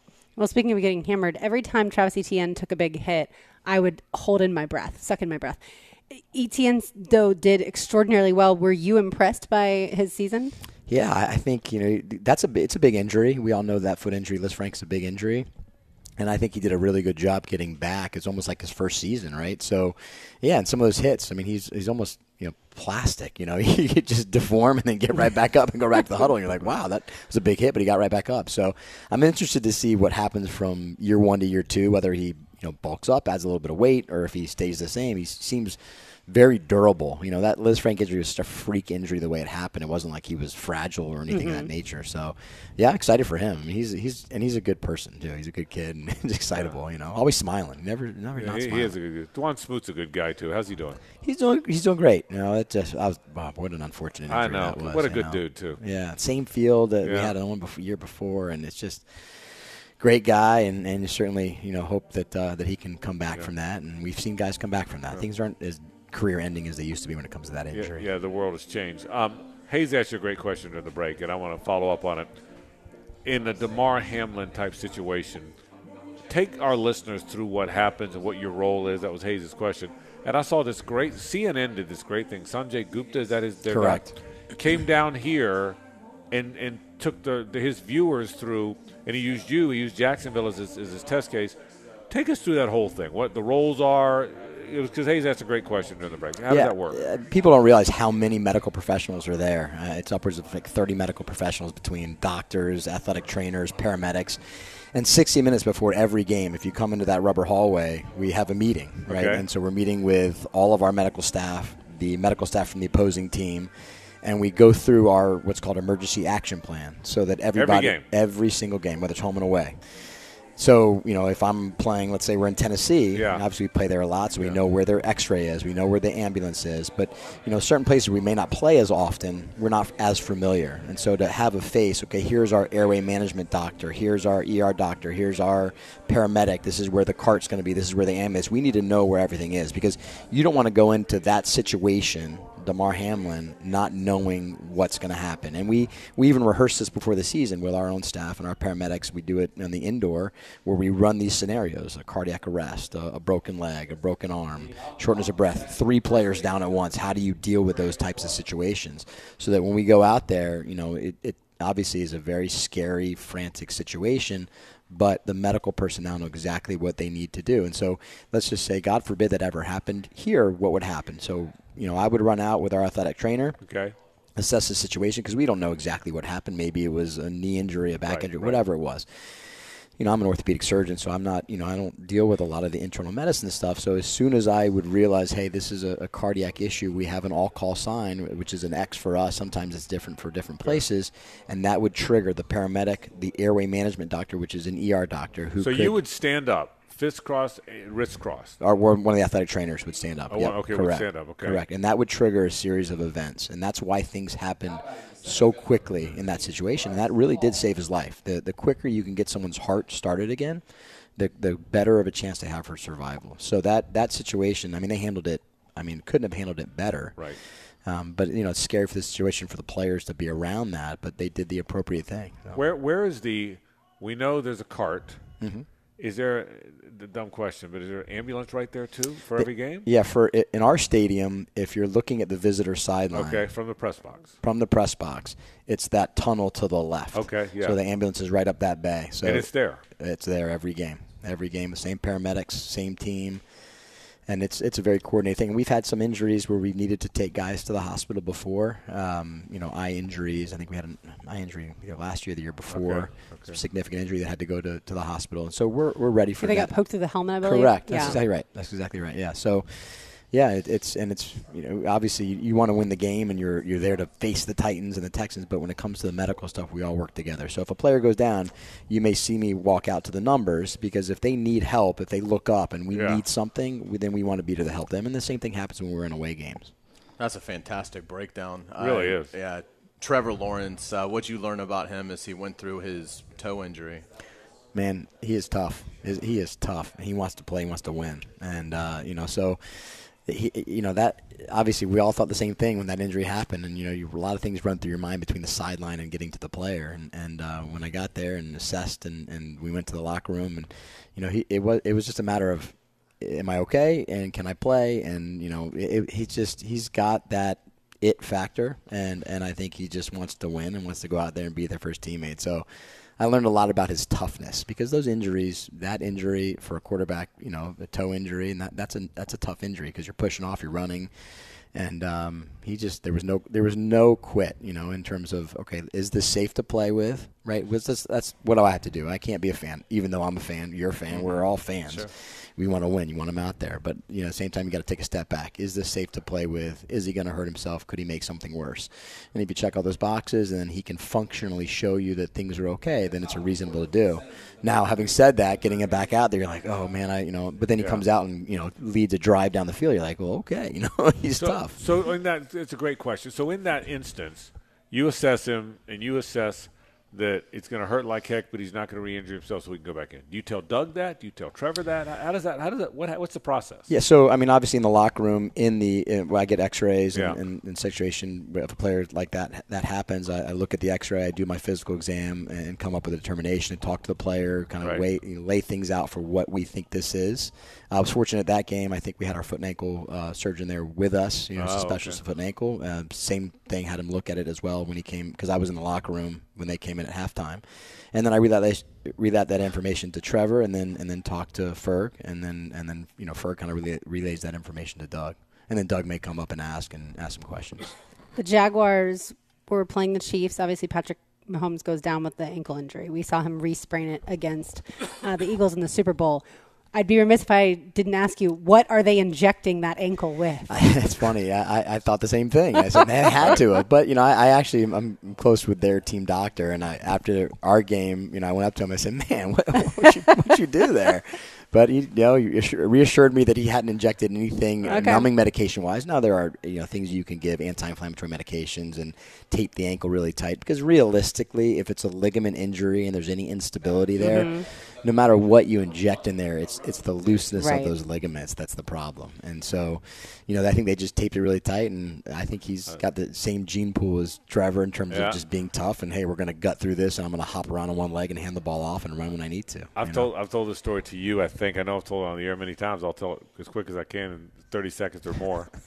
But in 1998, I'm on the Gator Network. I'm doing the pre and post, and I threw my back out so bad. I was 40 years old, and I'm leaned over like this, and I can't get up. I mean, that's the worst. The lower back, and I can't stand up, and I'm in Bryant-Denny Stadium, and I can't move.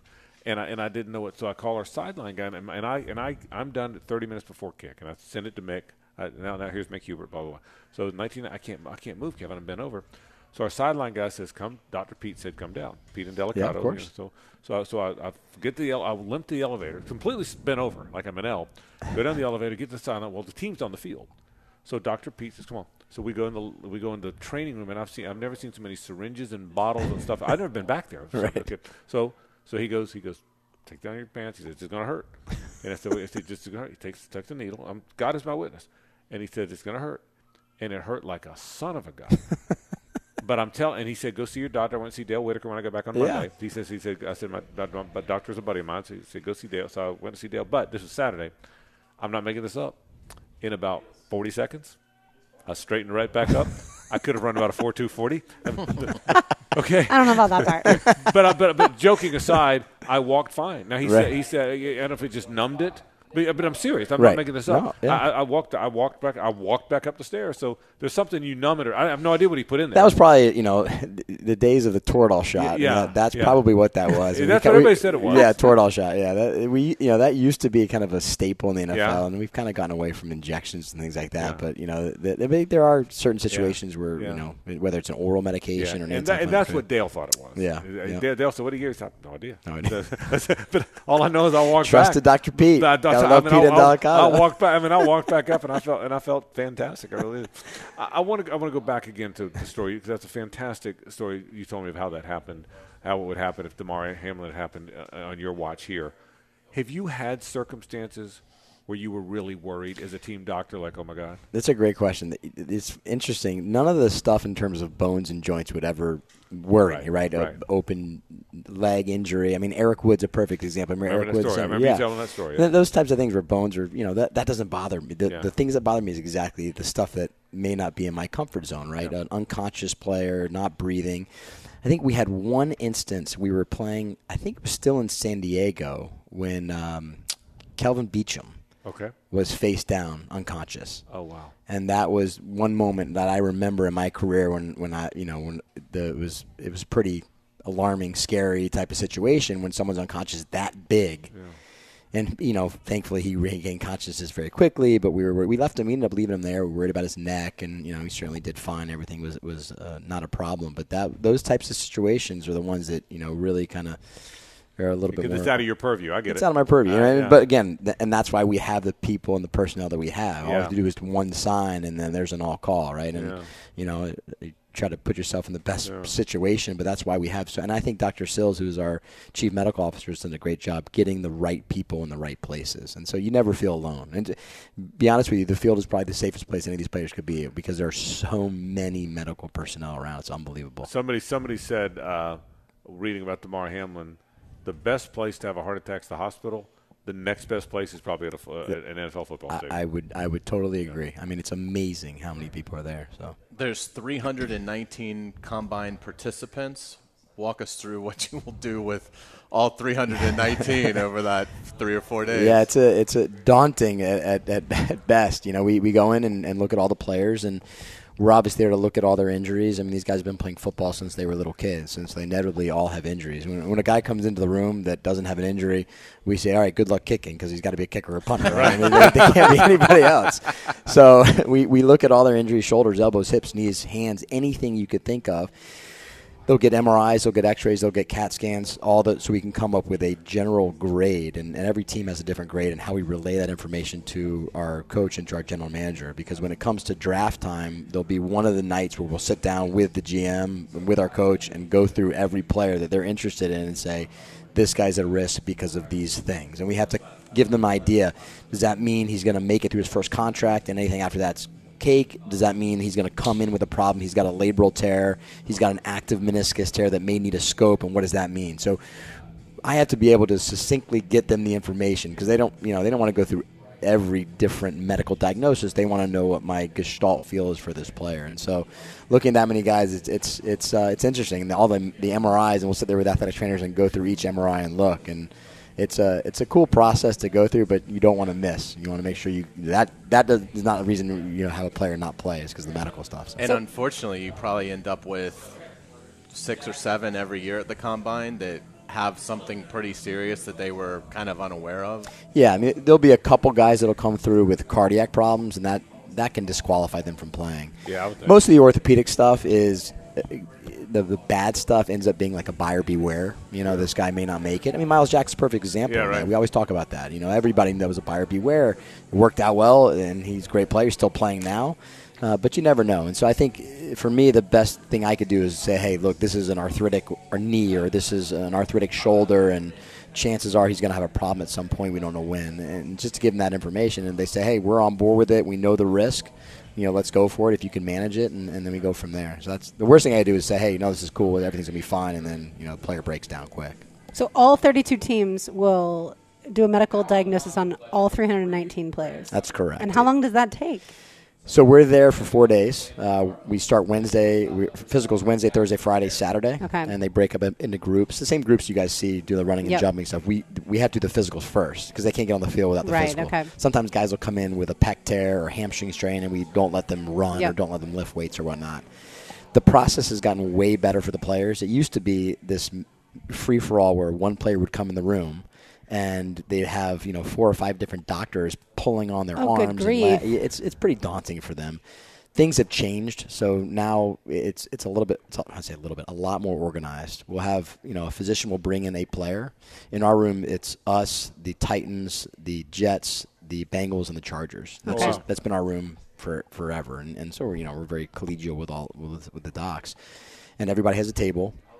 And there's one table in the middle, and that's where the presentation happens. And then there's the MRIs with a radiologist sitting in the front. And so a doctor will come in with a player and say, I don't know, this is Hendon Hooker. He, where he's from, what any injury past that he's had in the past, any surgeries he's had in the past, any active issues. And these are the pertinent exam findings. He's got a stable shoulder. His knee's a little loose. He's got an arthritic hand. And here's what the X-ray shows. Here's what the MRI shows. And now the way it is, and we know it's a physician that's presenting. We used to have guys in training, fellows that would do the presentations, and so then you wouldn't always trust that exam because they haven't had the experience. But now it's seasoned physicians that are doing the exams, and so people trust that a little more. I may want to go up if Trent or if Doug had said, "Hey, make sure you feel this," or a scout says, "Make sure you feel this." I may get up and do 1 or 2 exams or 3 or 4, whatever. But the Titans are seeing you do this. Right, but it's like, how's it feel? Right. It's okay. He's fine. Draft him. Draft him. You ought to take him in the first round. I know he blew his knee, but I think it's good. Yeah, that's okay. my concern. No, but it's very collegial in there. It's not like that. And then I grade them. And the grades, we share grades. Some teams share grades just to see, maybe they felt a different way and why. And so then, we go through it, and then we have a big meeting where we all get together and go over hot topics or recent innovations, things we may be doing differently. All right. Well, when we get you with us in Indianapolis, probably on Wednesday, I would guess that will you give us an idea. Kevin can't tell us who failed and who passed, but you can tell us how many guys you've seen, and what you've seen, and what you've tested. It's kind of a ritual when you come join us, so we're looking forward to that. Great seeing you, man. Thanks Great for coming to see you guys. Coming out here to the baseball. Were you a baseball player? Did you play baseball? I played for 1 or 2 seasons. It just wasn't my sport, man. Kevin was a very good basketball player. It really was. Was a really good high school basketball player. But I didn't know if you ever played baseball. I did, just a couple, little bit. Never got too into it. So. Good. All right, played hoop. Touched off by. We appreciate it. Thank you, Kevin Kaplan, a good friend of the show, good friend of mine, and the team doctor for the Jacksonville Jaguars. 1 hour to go. We come back. Pete Prisco joins us, so stay with us on 1010XL and 92.5 FM. That answered the question that Hayes and I have always wanted to know: is can you do the whole hands thing if there's no jeans on? You got on shorts. Yeah, no, doesn't work. No, it didn't. And I saw you. It didn't work for me. It doesn't work. It really doesn't. You got to have jeans on to make the correct dance move happen properly. We got 1 hour to go in the program. We're live here at Sans Souci Baseball Park, the Walk-Off Charities High School Baseball Classic. Fletcher playing Bishop Snyder. They lead in the top half of 3 now, 4-0. Snyder's got some activity going, 2 outs, but the bases are loaded here as they try and get off the schneid here against Fletcher. Another game coming up tonight, then 3 games tomorrow, and that'll complete what's been a fantastic week out here. First day all year or all week we've had bad weather. We're playing. It's not terrible weather. A little drizzle. The drizzle came back a minute ago. It rained at the start of the game. I did predict rain around 5 o'clock. You did. Well, again, why Hayes? Why Hayes? Why? The chief. The chief meteorologist. When you have a show chief meteorologist, that's true. I mean, the progress we've made here, I think we need to sell a sponsorship. She doesn't even have Super Doppler. No, she doesn't. She's still doing this. She doesn't have the Doppler. Pete Prisco will join us momentarily, by the way, and we'll talk a little NFL, get Pete's thoughts on the Super Bowl that is behind us. But tomorrow the weather will be nice, though. Chilly, but beautiful sunshine. Yeah, and have you seen the chief meteorologist? And I don't know the answer to this is yes. Have you seen next week's weather? I have. It's going to be in the 80s. And I think Thursday, 89. It's gorgeous. There's no rain at all. No, yeah. I mean, in the 89. Hayes used to love the rain, but now he could care less about the rain. Rain's no good. But he used to do rain dances and everything. But it's going to hit 89 degrees. It's going to be 80 all week long in the 80s and then hit 89 degrees. I think we're going to have a warm Players' Championship right around the corner. That's awesome. I think so, too. And like Jared Rice said, the executive director of the Players with us earlier this week, this weather is fantastic for their tournament, their course. Yeah. It's great. Yeah, I see a high of 87 on Thursday. Yeah, like Hayes said, no rain. Yeah, Today's the only day of rain I see. And by the way, the week after it's supposed to be really warm, too.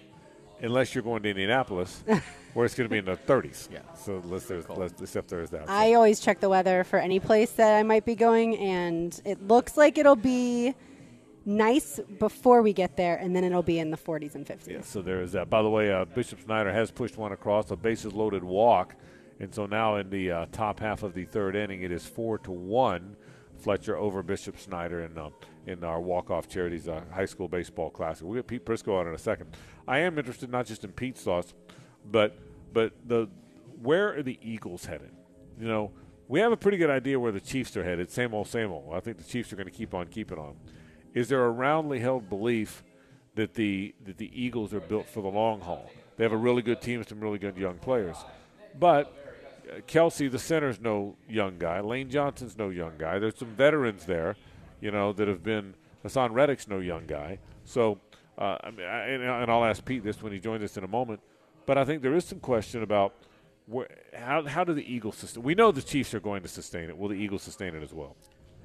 I think they will. I certainly think they have the opportunity to, because I think they've got the dynamic quarterback, they've got great weapons, and they've got all this draft ammunition. I mean, when you've got 6 picks in the first 2 rounds of I think the next 2 drafts, I mean, they just are going to have such an opportunity to acquire what could be exceptional talents for very low prices, which is then going to enable them to go supplement in free agency the rest of their roster. So I would be surprised if this is the last Super Bowl Philadelphia goes to in the next 3 years. And again, a big part of that is I think the NFC is pretty mediocre. Well, that's the question, I think, is where does the resistance come from for the Eagles? And the main team, at least right now, would be the 49ers, but can they figure out the quarterback situation? Some people think that they have a great situation, and other people think they got lucky with Brock Purdy. Who knows about Trey Lance, and they're not going to have Jimmy Garoppolo. The Packers, even if Aaron Rodgers comes back, I don't get the vibe that the Packers are going to be what the Packers once were. And so where are the other challengers going to come from? I think Jalen Hurts is going to continue to get better. I think this year he certainly had to rely way more on his mobility than his passing. But I think as he gets older and more used to the league, I think that'll shift. I totally do. And in the league, that's a great point, Lauren, because the league has seen that. The league has seen young athletic quarterbacks win more from the pocket is, they get older and their legs aren't quite as good, but also because they learn how to win from the pocket. I think the league has seen that for many, the game many slows years. down for them. I mean, Michael Vick was better at winning from the pocket later on than he was early on. So I think that So I think we have seen that, and we will continue to see. Your point's right. We always talk about all this resistance in large part because of the great quarterback play in the AFC. There doesn't appear to be obvious resistance in the NFC, does there? I mean, not obvious. I mean, the Cowboys have a very good football team, but Dak's just okay. But it's not a great football team by any stretch.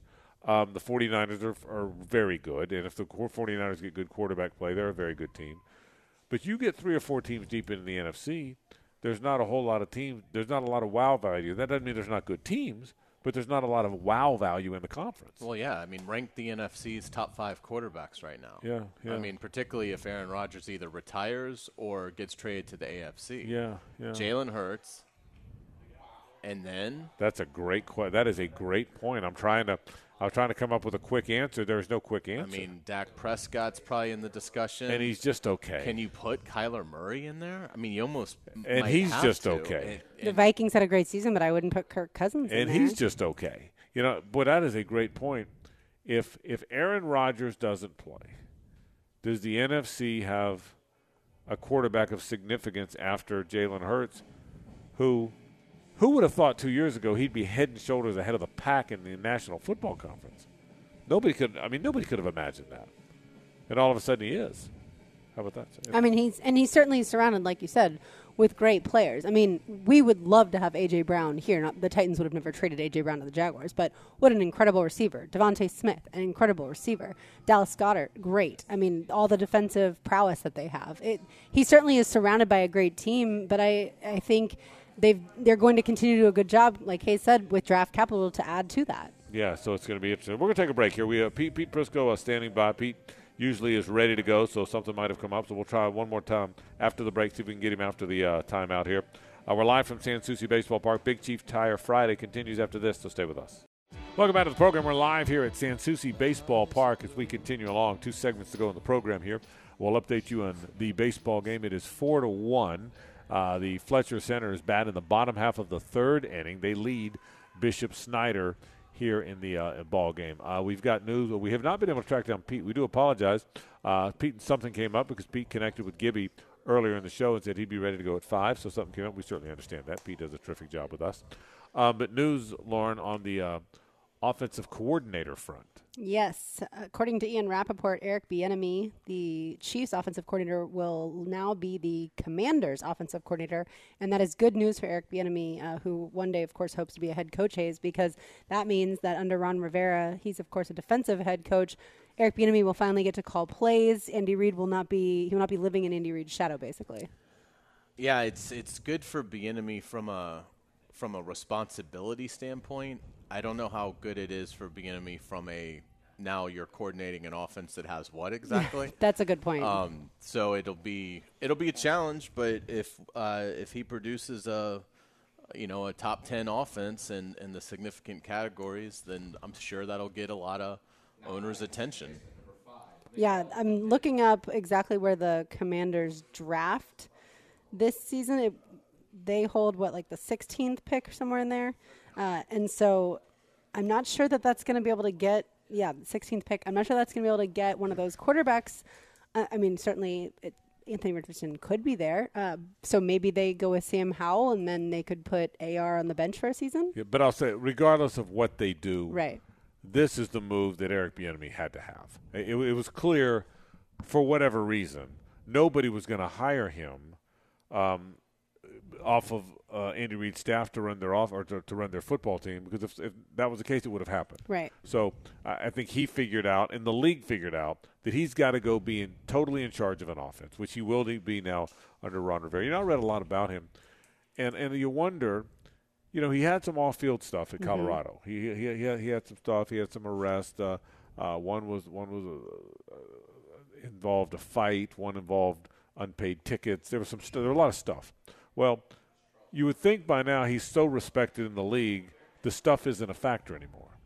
Yet when he continues to get passed over, I wonder if maybe it is. Well, what this does now, it checks the final box. This now checks the final box of, okay, if at this point you said it's because he hasn't run an offense. Well, now he has run an offense. So if he still doesn't get a job. Yeah, if he does well, to Hayes' point. If he does well and still doesn't get a job, then for whatever reason they weren't hiring Eric Bieniemy. Yeah, and it will be fun to see what Washington does. I mean, they have some talent, but certainly quarterback is going to be a big question mark, and I just don't see Sam Howell being a quality starter. It's funny, I feel like the Commanders were the best with Taylor Heineke at quarterback, and they kind of moved along from him, but I feel like that was when they were almost in the postseason, or they made the postseason, and Heineke was the QB. They sure do feel dysfunctional, though. Maybe it's because everything you know. Because the Snyder needs to sell it. And maybe it's because of everything we know about Daniel Snyder, which is probably part of it, They've been in that stadium a long time. The name change thing seemed to get drawn out maybe longer than it needed to. But that feels like, other than the Raiders, that feels like the most dysfunctional franchise going, doesn't it? Oh, I think they're the most dysfunctional by a good bit. I mean, I think Daniel Snyder has just been an absolute albatross for that franchise, and it's going to be they need a stadium, and there's a lot of belief that Snyder has poisoned his relationships so much with the local leaders there that no one is going to help him build it. Right. And he is not building it on his own. That wouldn't be allowed by the rest of the owners anyway, even if he could do it. And so it's almost to the point where to get a new stadium, the Commanders are going to have to be sold. And it seems like Snyder is grappling with that and coming to more of the realization that he's probably going to – and forced out is probably too strong, but it's going to be strongly suggested that he sell. Was it Irsay during the Super Bowl week? Yeah, who said that basically we'll start to hear something about the sale of the franchise in the coming weeks. And that's interesting. That's one calling the other, isn't it? I mean, Jim Irsay. Jim Irsay's not been felt. People don't feel about him the way they feel about Daniel Snyder, but he's a little bit of an odd cat too. Correct. Irsay's more eccentric. Yeah, I agree. But that's the right word. Seems to run a competent, respectful. Other than hiring Jeff Saturday organization. Yeah, but that was just for. I mean, in hindsight now, okay, so he had a bad interim coach. Yeah. All right. Yeah. Whatever. I mean, but I mean the things that Daniel Snyder's accused of. I mean, it's just a horrible look for the league. Yeah. As you think about that too, let me ask you this. How good of a coach do you think Eric Bieniemy? How good of a football coach do you think Eric Bieniemy is? Your opinion? I think he's average. I think it's really hard to tell because I'm not sure what his role has been. It would be hard to say. I guess Press Taylor would be a similar comparison. how good of an offensive coordinator is Press Taylor? I think he's pretty good, but I still think Doug Peterson has so much influence over the offense that it would be hard to be able to decipher exactly how good he would be on his own. I like what I see from Bieniemy in terms of, I don't know, I like what I see from him in terms of the toughness. He strikes me. There seems to be some Mike Tomlin in there. There's tough. Some. I think players would respect him. That doesn't mean he's a good play caller or will be a good head coach. Right. But don't you get? Do you get that read at all when you see him interview? When you see the I way mean, he talks? everyone. It seems like all of his players, all of his fellow coaches, obviously Andy Reid, they're all pro Eric Bieniemy all the ways. And so that's where I think he must be a great leader, a great coach. I just don't know how good of a play caller he is, and that's the most important part. All right, we will see. By the way, speaking of the Colts, there's some movement to talk about a former Colt going to the Hall of Fame. Hayes? All rise. Now, Hayes Carline's closing argument. Hear ye, hear ye, hear ye. Presented by the personal injury law firm of Harrell and Harrell. Order.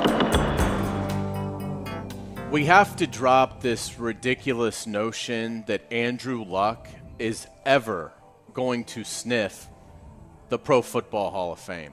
And this is coming from somebody who really appreciated Luck's game. I thought he did an outstanding job when he played. But you can't just retire at 29, having never gone to a Super Bowl, having never won an MVP, and be considered for the Hall of Fame. If Patrick Mahomes wanted to retire today, he's in the Hall of Fame. He's got 2 rings, right, and he's been an MVP twice. Andrew Luck was a very good player. And maybe if he'd played until he was 36, he might have had a Hall of Fame caliber career. But it's not even close. And way too many people are including him in the, well, in 5 years, Andrew Luck will be, or is coming up actually on next year's, he's first year eligible in 2024. And I've seen multiple reporters talking about the validity of his case. He has no case. He has no case. He didn't do it long enough. He wasn't the absolute best, which is what it would take to retire as early as he retired. And he won nothing of consequence. He was a very good player, but Andrew Luck will never get into Canton. And to support that thought, there are players like Dwight Stevenson and Terrell Davis and Tony Baselli and others that didn't play as long as they would have liked to, that are in the Hall of Fame, but it wasn't their choice. Right. I think and there's other players who it was their choice to leave early, Barry Sanders, Jim Brown, because they clearly had done enough. He's in between. Number one, he's not Baselli or Dwight Stevenson or Terrell Davis, whose career was cut short because of injury. He was a guy that, quite frankly, chose not to. So it's interesting stuff. I totally agree with you. Let's quickly bring in our friend Pete Prisco now. His report is brought to you by Showtime Sports Cards and Collectibles. We'll have a card show tomorrow, by the way. They always have those card shows one Saturday a month, and it's going to be a big time. Head over to Phillips Highway at the end of Shad Road. Pete, how you doing, buddy? You sound like you're a little sick today. No, just about the same. Just a little, maybe a little hoarse, but not too much. How are you, buddy? How you doing? I'm good. I'm good. Back from the Super Bowl, and it's calm before the storm a little bit because we have the combine in 8 days. and we will. The three of us will be there, so we'll certainly see you there, and we'll hang out. We'll spend some time at the combine, so we won't keep you too very long now. But hey, Pete, what overall thought from the Super Bowl? You picked the Chiefs by a little bit. They won by a little bit, so you got it right. And I liked them as well. What did you take away from that? Fantastic game, marred a little bit by a call that was the right call, but we hated it happening when it did, right? Yeah, it was the right call. I mean, he grabbed them. I mean, the bottom line is he grabbed them. And I think what your takeaway from the Super Bowl is this, that once you get that guy, and I've said it many a time, you're going to be around for a long time. I mean, the Eagles were the better team. I mean, I don't think there's any question about that. They're the better football team overall. But that's what you get when you have that quarterback and that coach, by the way. And I think Andy Reid deserves a ton of credit for the way he called that game. And Patrick Mahomes deserves a ton of credit for the way he played with the bum ankle. So I think it's a coach quarterback thing, and everybody in Jacksonville should live it up for the next decade because they have the coach quarterback right now. Absolutely. Pete, you've been dead on some of your quarterback evaluations over the years. I'm curious, do you have an early thought about Anthony Richardson? You know what? The more I watch him, the more I like him. And by that, I mean not particularly as a prototypical quarterback, because you guys know how I feel about that. I think the game's still meant to be played in the pocket. But I think if you can take Anthony Richardson and do what the Eagles have done with Jalen Hurts, then I think he's going to succeed in that style of offense. And I think that's where the game is going now. A lot of the running attack and the ability to make it easier on the quarterback. And I think from that standpoint, I think he has a chance. Now, I haven't dove 100% into his tape, but I've watched some of it. I've watched Bryce Young. I've watched, Stroud, and I've watched Will Levis. And I think when you look at it, they all have major concerns. But I think if you're looking for the home run, and I mean that, I mean the chance to have the home run on the guy that nobody thinks could be the home run, Anthony Richardson might be that guy. Now, you guys know, you're Gator fans. He's as erratic as they come. But, boy, he makes some throws that make you go, wow. And he's got that ability to get outside. He's big and he's strong. So there's a lot to like there. It's just going to take some time, I think. Pete Prisco with us on the Fair and Fair phone line. Pete, when it comes to looking at the Super Bowl, I took away the fact that the Chiefs needed an elite offensive line in order to protect Patrick Mahomes, and that the receivers he was throwing to didn't matter as much. Do you agree with that sentiment? Well, when you're that good, it doesn't.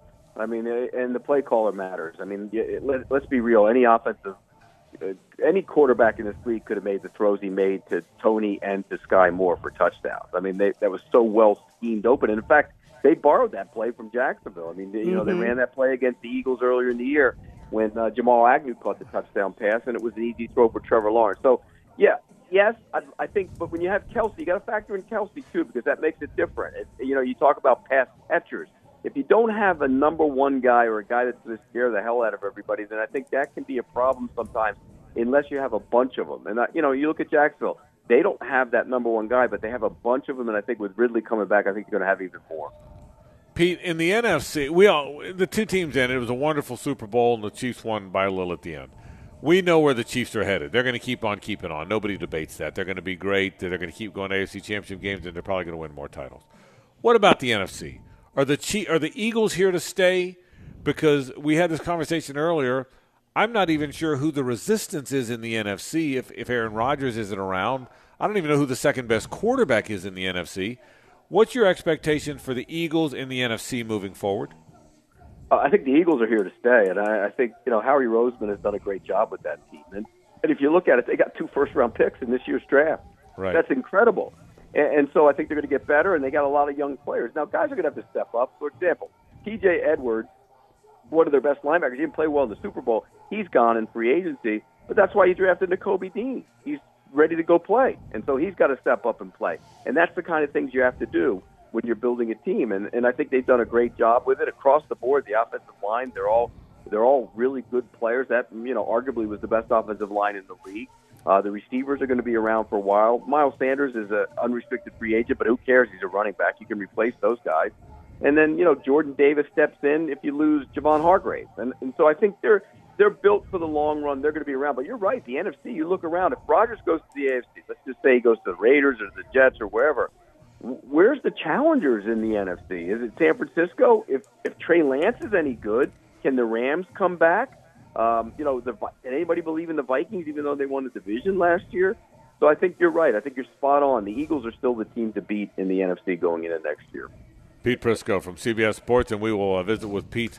Look forward to seeing you at the Combine. I told Kevin Kaplan that, and I've told Hayes and Lauren this too, that when we go to, is it Prime 47 or 47 Prime? I get it mixed up. Prime 47? Prime 47. Prime okay. 47. Pete Prisco is the mayor, okay? If you don't want to be on you want to be around the administration, Pete Prisco is the mayor of Prime 47. So, Pete, I expect a special seat for the three of us if we hang with the mayor. Can I count on that? You got it. Absolutely. No doubt about it. Pete, have a good weekend, buddy. We'll see you. All right, guys. Take care. Pete Prisco checking in from CBSSports.com, brought to you by Showtime Sports Cards and Collectible. Lauren wraps the show with news and notes after this. What's going on in the world? It's time for Frangie Show News and Notes. Here's Lauren Brooks. Welcome back to the final segment here from Sans Souci for the Walk-Off Charities High School Baseball Classic. It was Bishop Snyder and Fletcher battling. Frank, are we calling this game due to the weather? No. I think a little bit of a delay, but I think we're going to be. It's 4-1 now, and I think we've got the field. I think the rain is kind of blown through a little bit, so I think we'll be resuming momentarily. Good shape, and then 7 p.m. St. Joe's versus Ponte Vedra. Tomorrow it sounds and looks like this. 1 p.m. Inglewood versus Stanton. 4 p.m. Providence versus Trinity Christian. And 7 p.m. wraps it up First Coast and Sandalwood. Yeah, so we are very excited about the way this thing has gone. And again, we have had no bad weather until just today. So now we've had a little bit of delay, but we should be able to resume play momentarily. Sounds good. Hayes, on the golf front, were you following along with Tiger Woods today? I was. Disappointing start, then he rallied, and things looked really good for him, and then he kind of fell apart, unfortunately. On his final 4 holes, played him 3 over. Is that, you think, just his golf game, or did you think it was back-related? I would think it's like a stamina thing for him to go from and leg-related. Yeah, I would think. I mean, I didn't see any of his comments post-round, but I would think that's probably more of a stamina issue for Tiger, considering he was playing well. But yeah, unfortunate. So he finished 1 over, which I don't know. Obviously, they're out in California, so they've got a lot of golf left, but he's probably not going to make the cut, would be my guess. The projected cut is even as of right now. Yeah. But it was okay, he missed the cut. But it was far from a disaster. Oh, yeah. Played well yesterday. More good than bad. Yeah, more good than bad all things considered. I don't think there's any question. The finish he had yesterday was electric. Yeah, I mean, birdie his last 3 holes and drain a 24-foot putt. I mean, he'll be back. I'm really intrigued to see what his next event now is, because he's got to be encouraged, I would think, assuming he wakes up tomorrow and physically feels okay. He's got to be encouraged with how at least the shape his game's in. So currently leading the golf tournament, Keith Mitchell is 9 under. He shot a 64 yesterday, a 69 today. Colin Morikawa is in the clubhouse at 8 under. And then you've got Max Homa, who was tied for the lead yesterday. He is still on the golf course. He is through 7, and he is even today, so he's 7 under for the tournament. So Max Homa is a guy that certainly we haven't talked about that much, but he's been coming on. And then, of course, the big names, Rory McIlroy and Jon Rahm. Rory is in the clubhouse at 6 under, and Jon Rahm is even through 8, so he's on the golf course right now, but both 6 under currently. And Keith Mitchell, the leader, one of the 86 former Georgia Bulldogs on tour right now. He joined us one time. He was funny. Did. Remember how funny he was? I think he got one of the last spots in. Remember that? Yeah. He played his way in. We talked about Michael Jordan because his birthday is today. He turned 60. So just to remind everyone of his greatness, 6-time NBA champion, 6-0 in the finals, 5-time MVP, 14-time All-Star, Rookie of the Year, Defensive Player of the Year, 10-time First-Team All-NBA, 9-time First-Team All-Defensive, 10-time scoring champion, that is the most ever, and 5th most points scored ever. Yeah. I agree with most people that say there's not much debate as to who's the greatest basketball player of all time. You really need to ask the conversation, who's the greatest team sport athlete of all time? And it almost has to come down. Now, football's harder because the guys do different things, but it almost has to come down to Babe Ruth and Michael Jordan, doesn't it? I think it absolutely does, and I think it's Jordan. Yeah. I mean, again, he was just so competitively perfect in everything that he did, and was at his best when it mattered Hard to most. argue. I mean, just unbelievable player. Are you excited about the XFL, Hayes Carlin? I am not. Oh, yes. Let me know how it I am. Yes, I'm excited. Are you kidding me? But you love football. I love real football. Listen. I don't know what Hayes' problem is. I've never been more excited about a start of a season. When do they start? They start tomorrow. Okay, I've got all the information for you both and for the listeners. Hang on. I'm very excited about tomorrow's opener. Who plays? So tomorrow, Vegas Vipers, coached by Rod Woodson, at Arlington Renegades, coached by Bob Stoops, 3 p.m. on ABC. Are you? I was coming out here for the baseball. Forget that now. Okay. Then you've got the Orlando Guardians, coached by Terrell Buckley, at the Houston Roughnecks, coached by Wade Phillips, at 8:30 tomorrow night on ESPN. Orlando quarterback coach Shane Matthews, friend of the program. Absolutely. You've got the St. Louis Battlehawks at the San Antonio Brahmas. Heinz Ward, the coach of the Brahmas, Sunday at 3 p.m. And finally, Seattle Sea Dragons. Defensive coordinator, please, for the Seattle Sea Dragons. Zook. Thank you very much. I was going to offer that up in the event that you didn't. Jim Of course Haslett, the head I was. coach. At the DC Defenders, coached by Reggie Barlow. That is Sunday at 8 p.m. I've got some Gators for you that are on some rosters. On the Orlando Please. Guardians, you've got Matt Elam, Kelvin Taylor, Johnny Townsend. Okay. On the Arlington Renegades, Will the Thrill Hill. DC Defenders, Josh Hammond, and then some Seminoles on some rosters. San Antonio Brahmas have Jacques Patrick, and Orlando Guardians have DeAndre Francois. How about that? And Carline, you're not excited about that? What's the matter with you? I don't like freedom. I mean, obviously. Let me just tell you this: later in the year, when the Battlehawks play the Vipers, tell me you're not going to like. I forget which cities those are. Yeah. But when the Battlehawks play the Vipers, St. Louis for the Battlehawks and Vegas Vipers. so Easy to remember. You're telling me the Battlehawks and the Vipers are getting together? You're not having a watch party? You got to throw the record book out. Out the window is what you do with that record Get book. together, yeah. So y'all never watched the original XFL, right? You only really watched the USFL. The first USFL I loved. Right. I haven't really liked one since. Yeah. I was a child when we had the Jacksonville Bulls, and I loved the Bulls. Same. So I was a big original USFL fan. I've never gotten into anything else. It was cool when Spurrier was coaching the what was that? Apollos. The Apollos. Yeah. But yeah, short of that, no, I don't care. I do think this. I would be fine if the NFL came back in 2 weeks. Right. That would be fine with me. But if it's not going to be the NFL or major, obviously, college football, then I am totally done with football. I have no interest in watching. I think I would have interest maybe in May of watching this kind of a league. And that's when the USFL resumes. I believe so. I have no interest this time of year. Yeah, I think the XFL plays now. The USFL plays in April, May.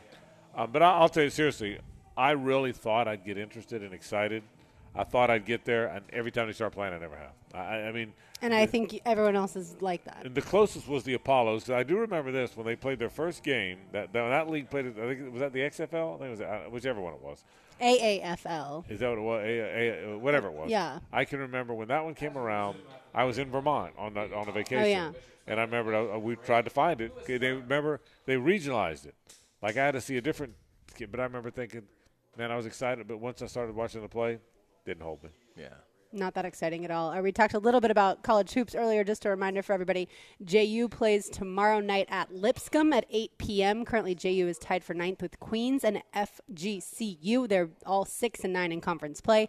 UNF, they take on Austin Peay tomorrow at 4 p.m. Currently, UNF tied for 7th with Bellarmine, 7 and 8 in ASUN play. And next week, by the way, Wednesday, we are at JU at 5 o'clock for 5 o'clock tip. Friday at UNF for a 7 o'clock tip, and I think it's Bellarmine both times. I think we're on the Bellarmine tour next week. Sounds That's right. good. It is Bellarmine both times. Yeah, so we'll see. And I'll say this for UNF. They're tied for 7th. It would be monumental if they could get to 6. Because how this bracket works out, the last 4 teams in have to play that Monday. Right. You play the next night.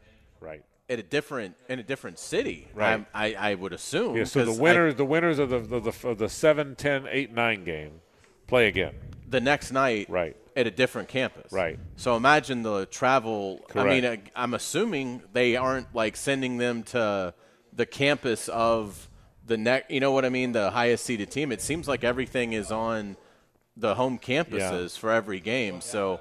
If UNF could get to 6, you'd avoid playing an extra game.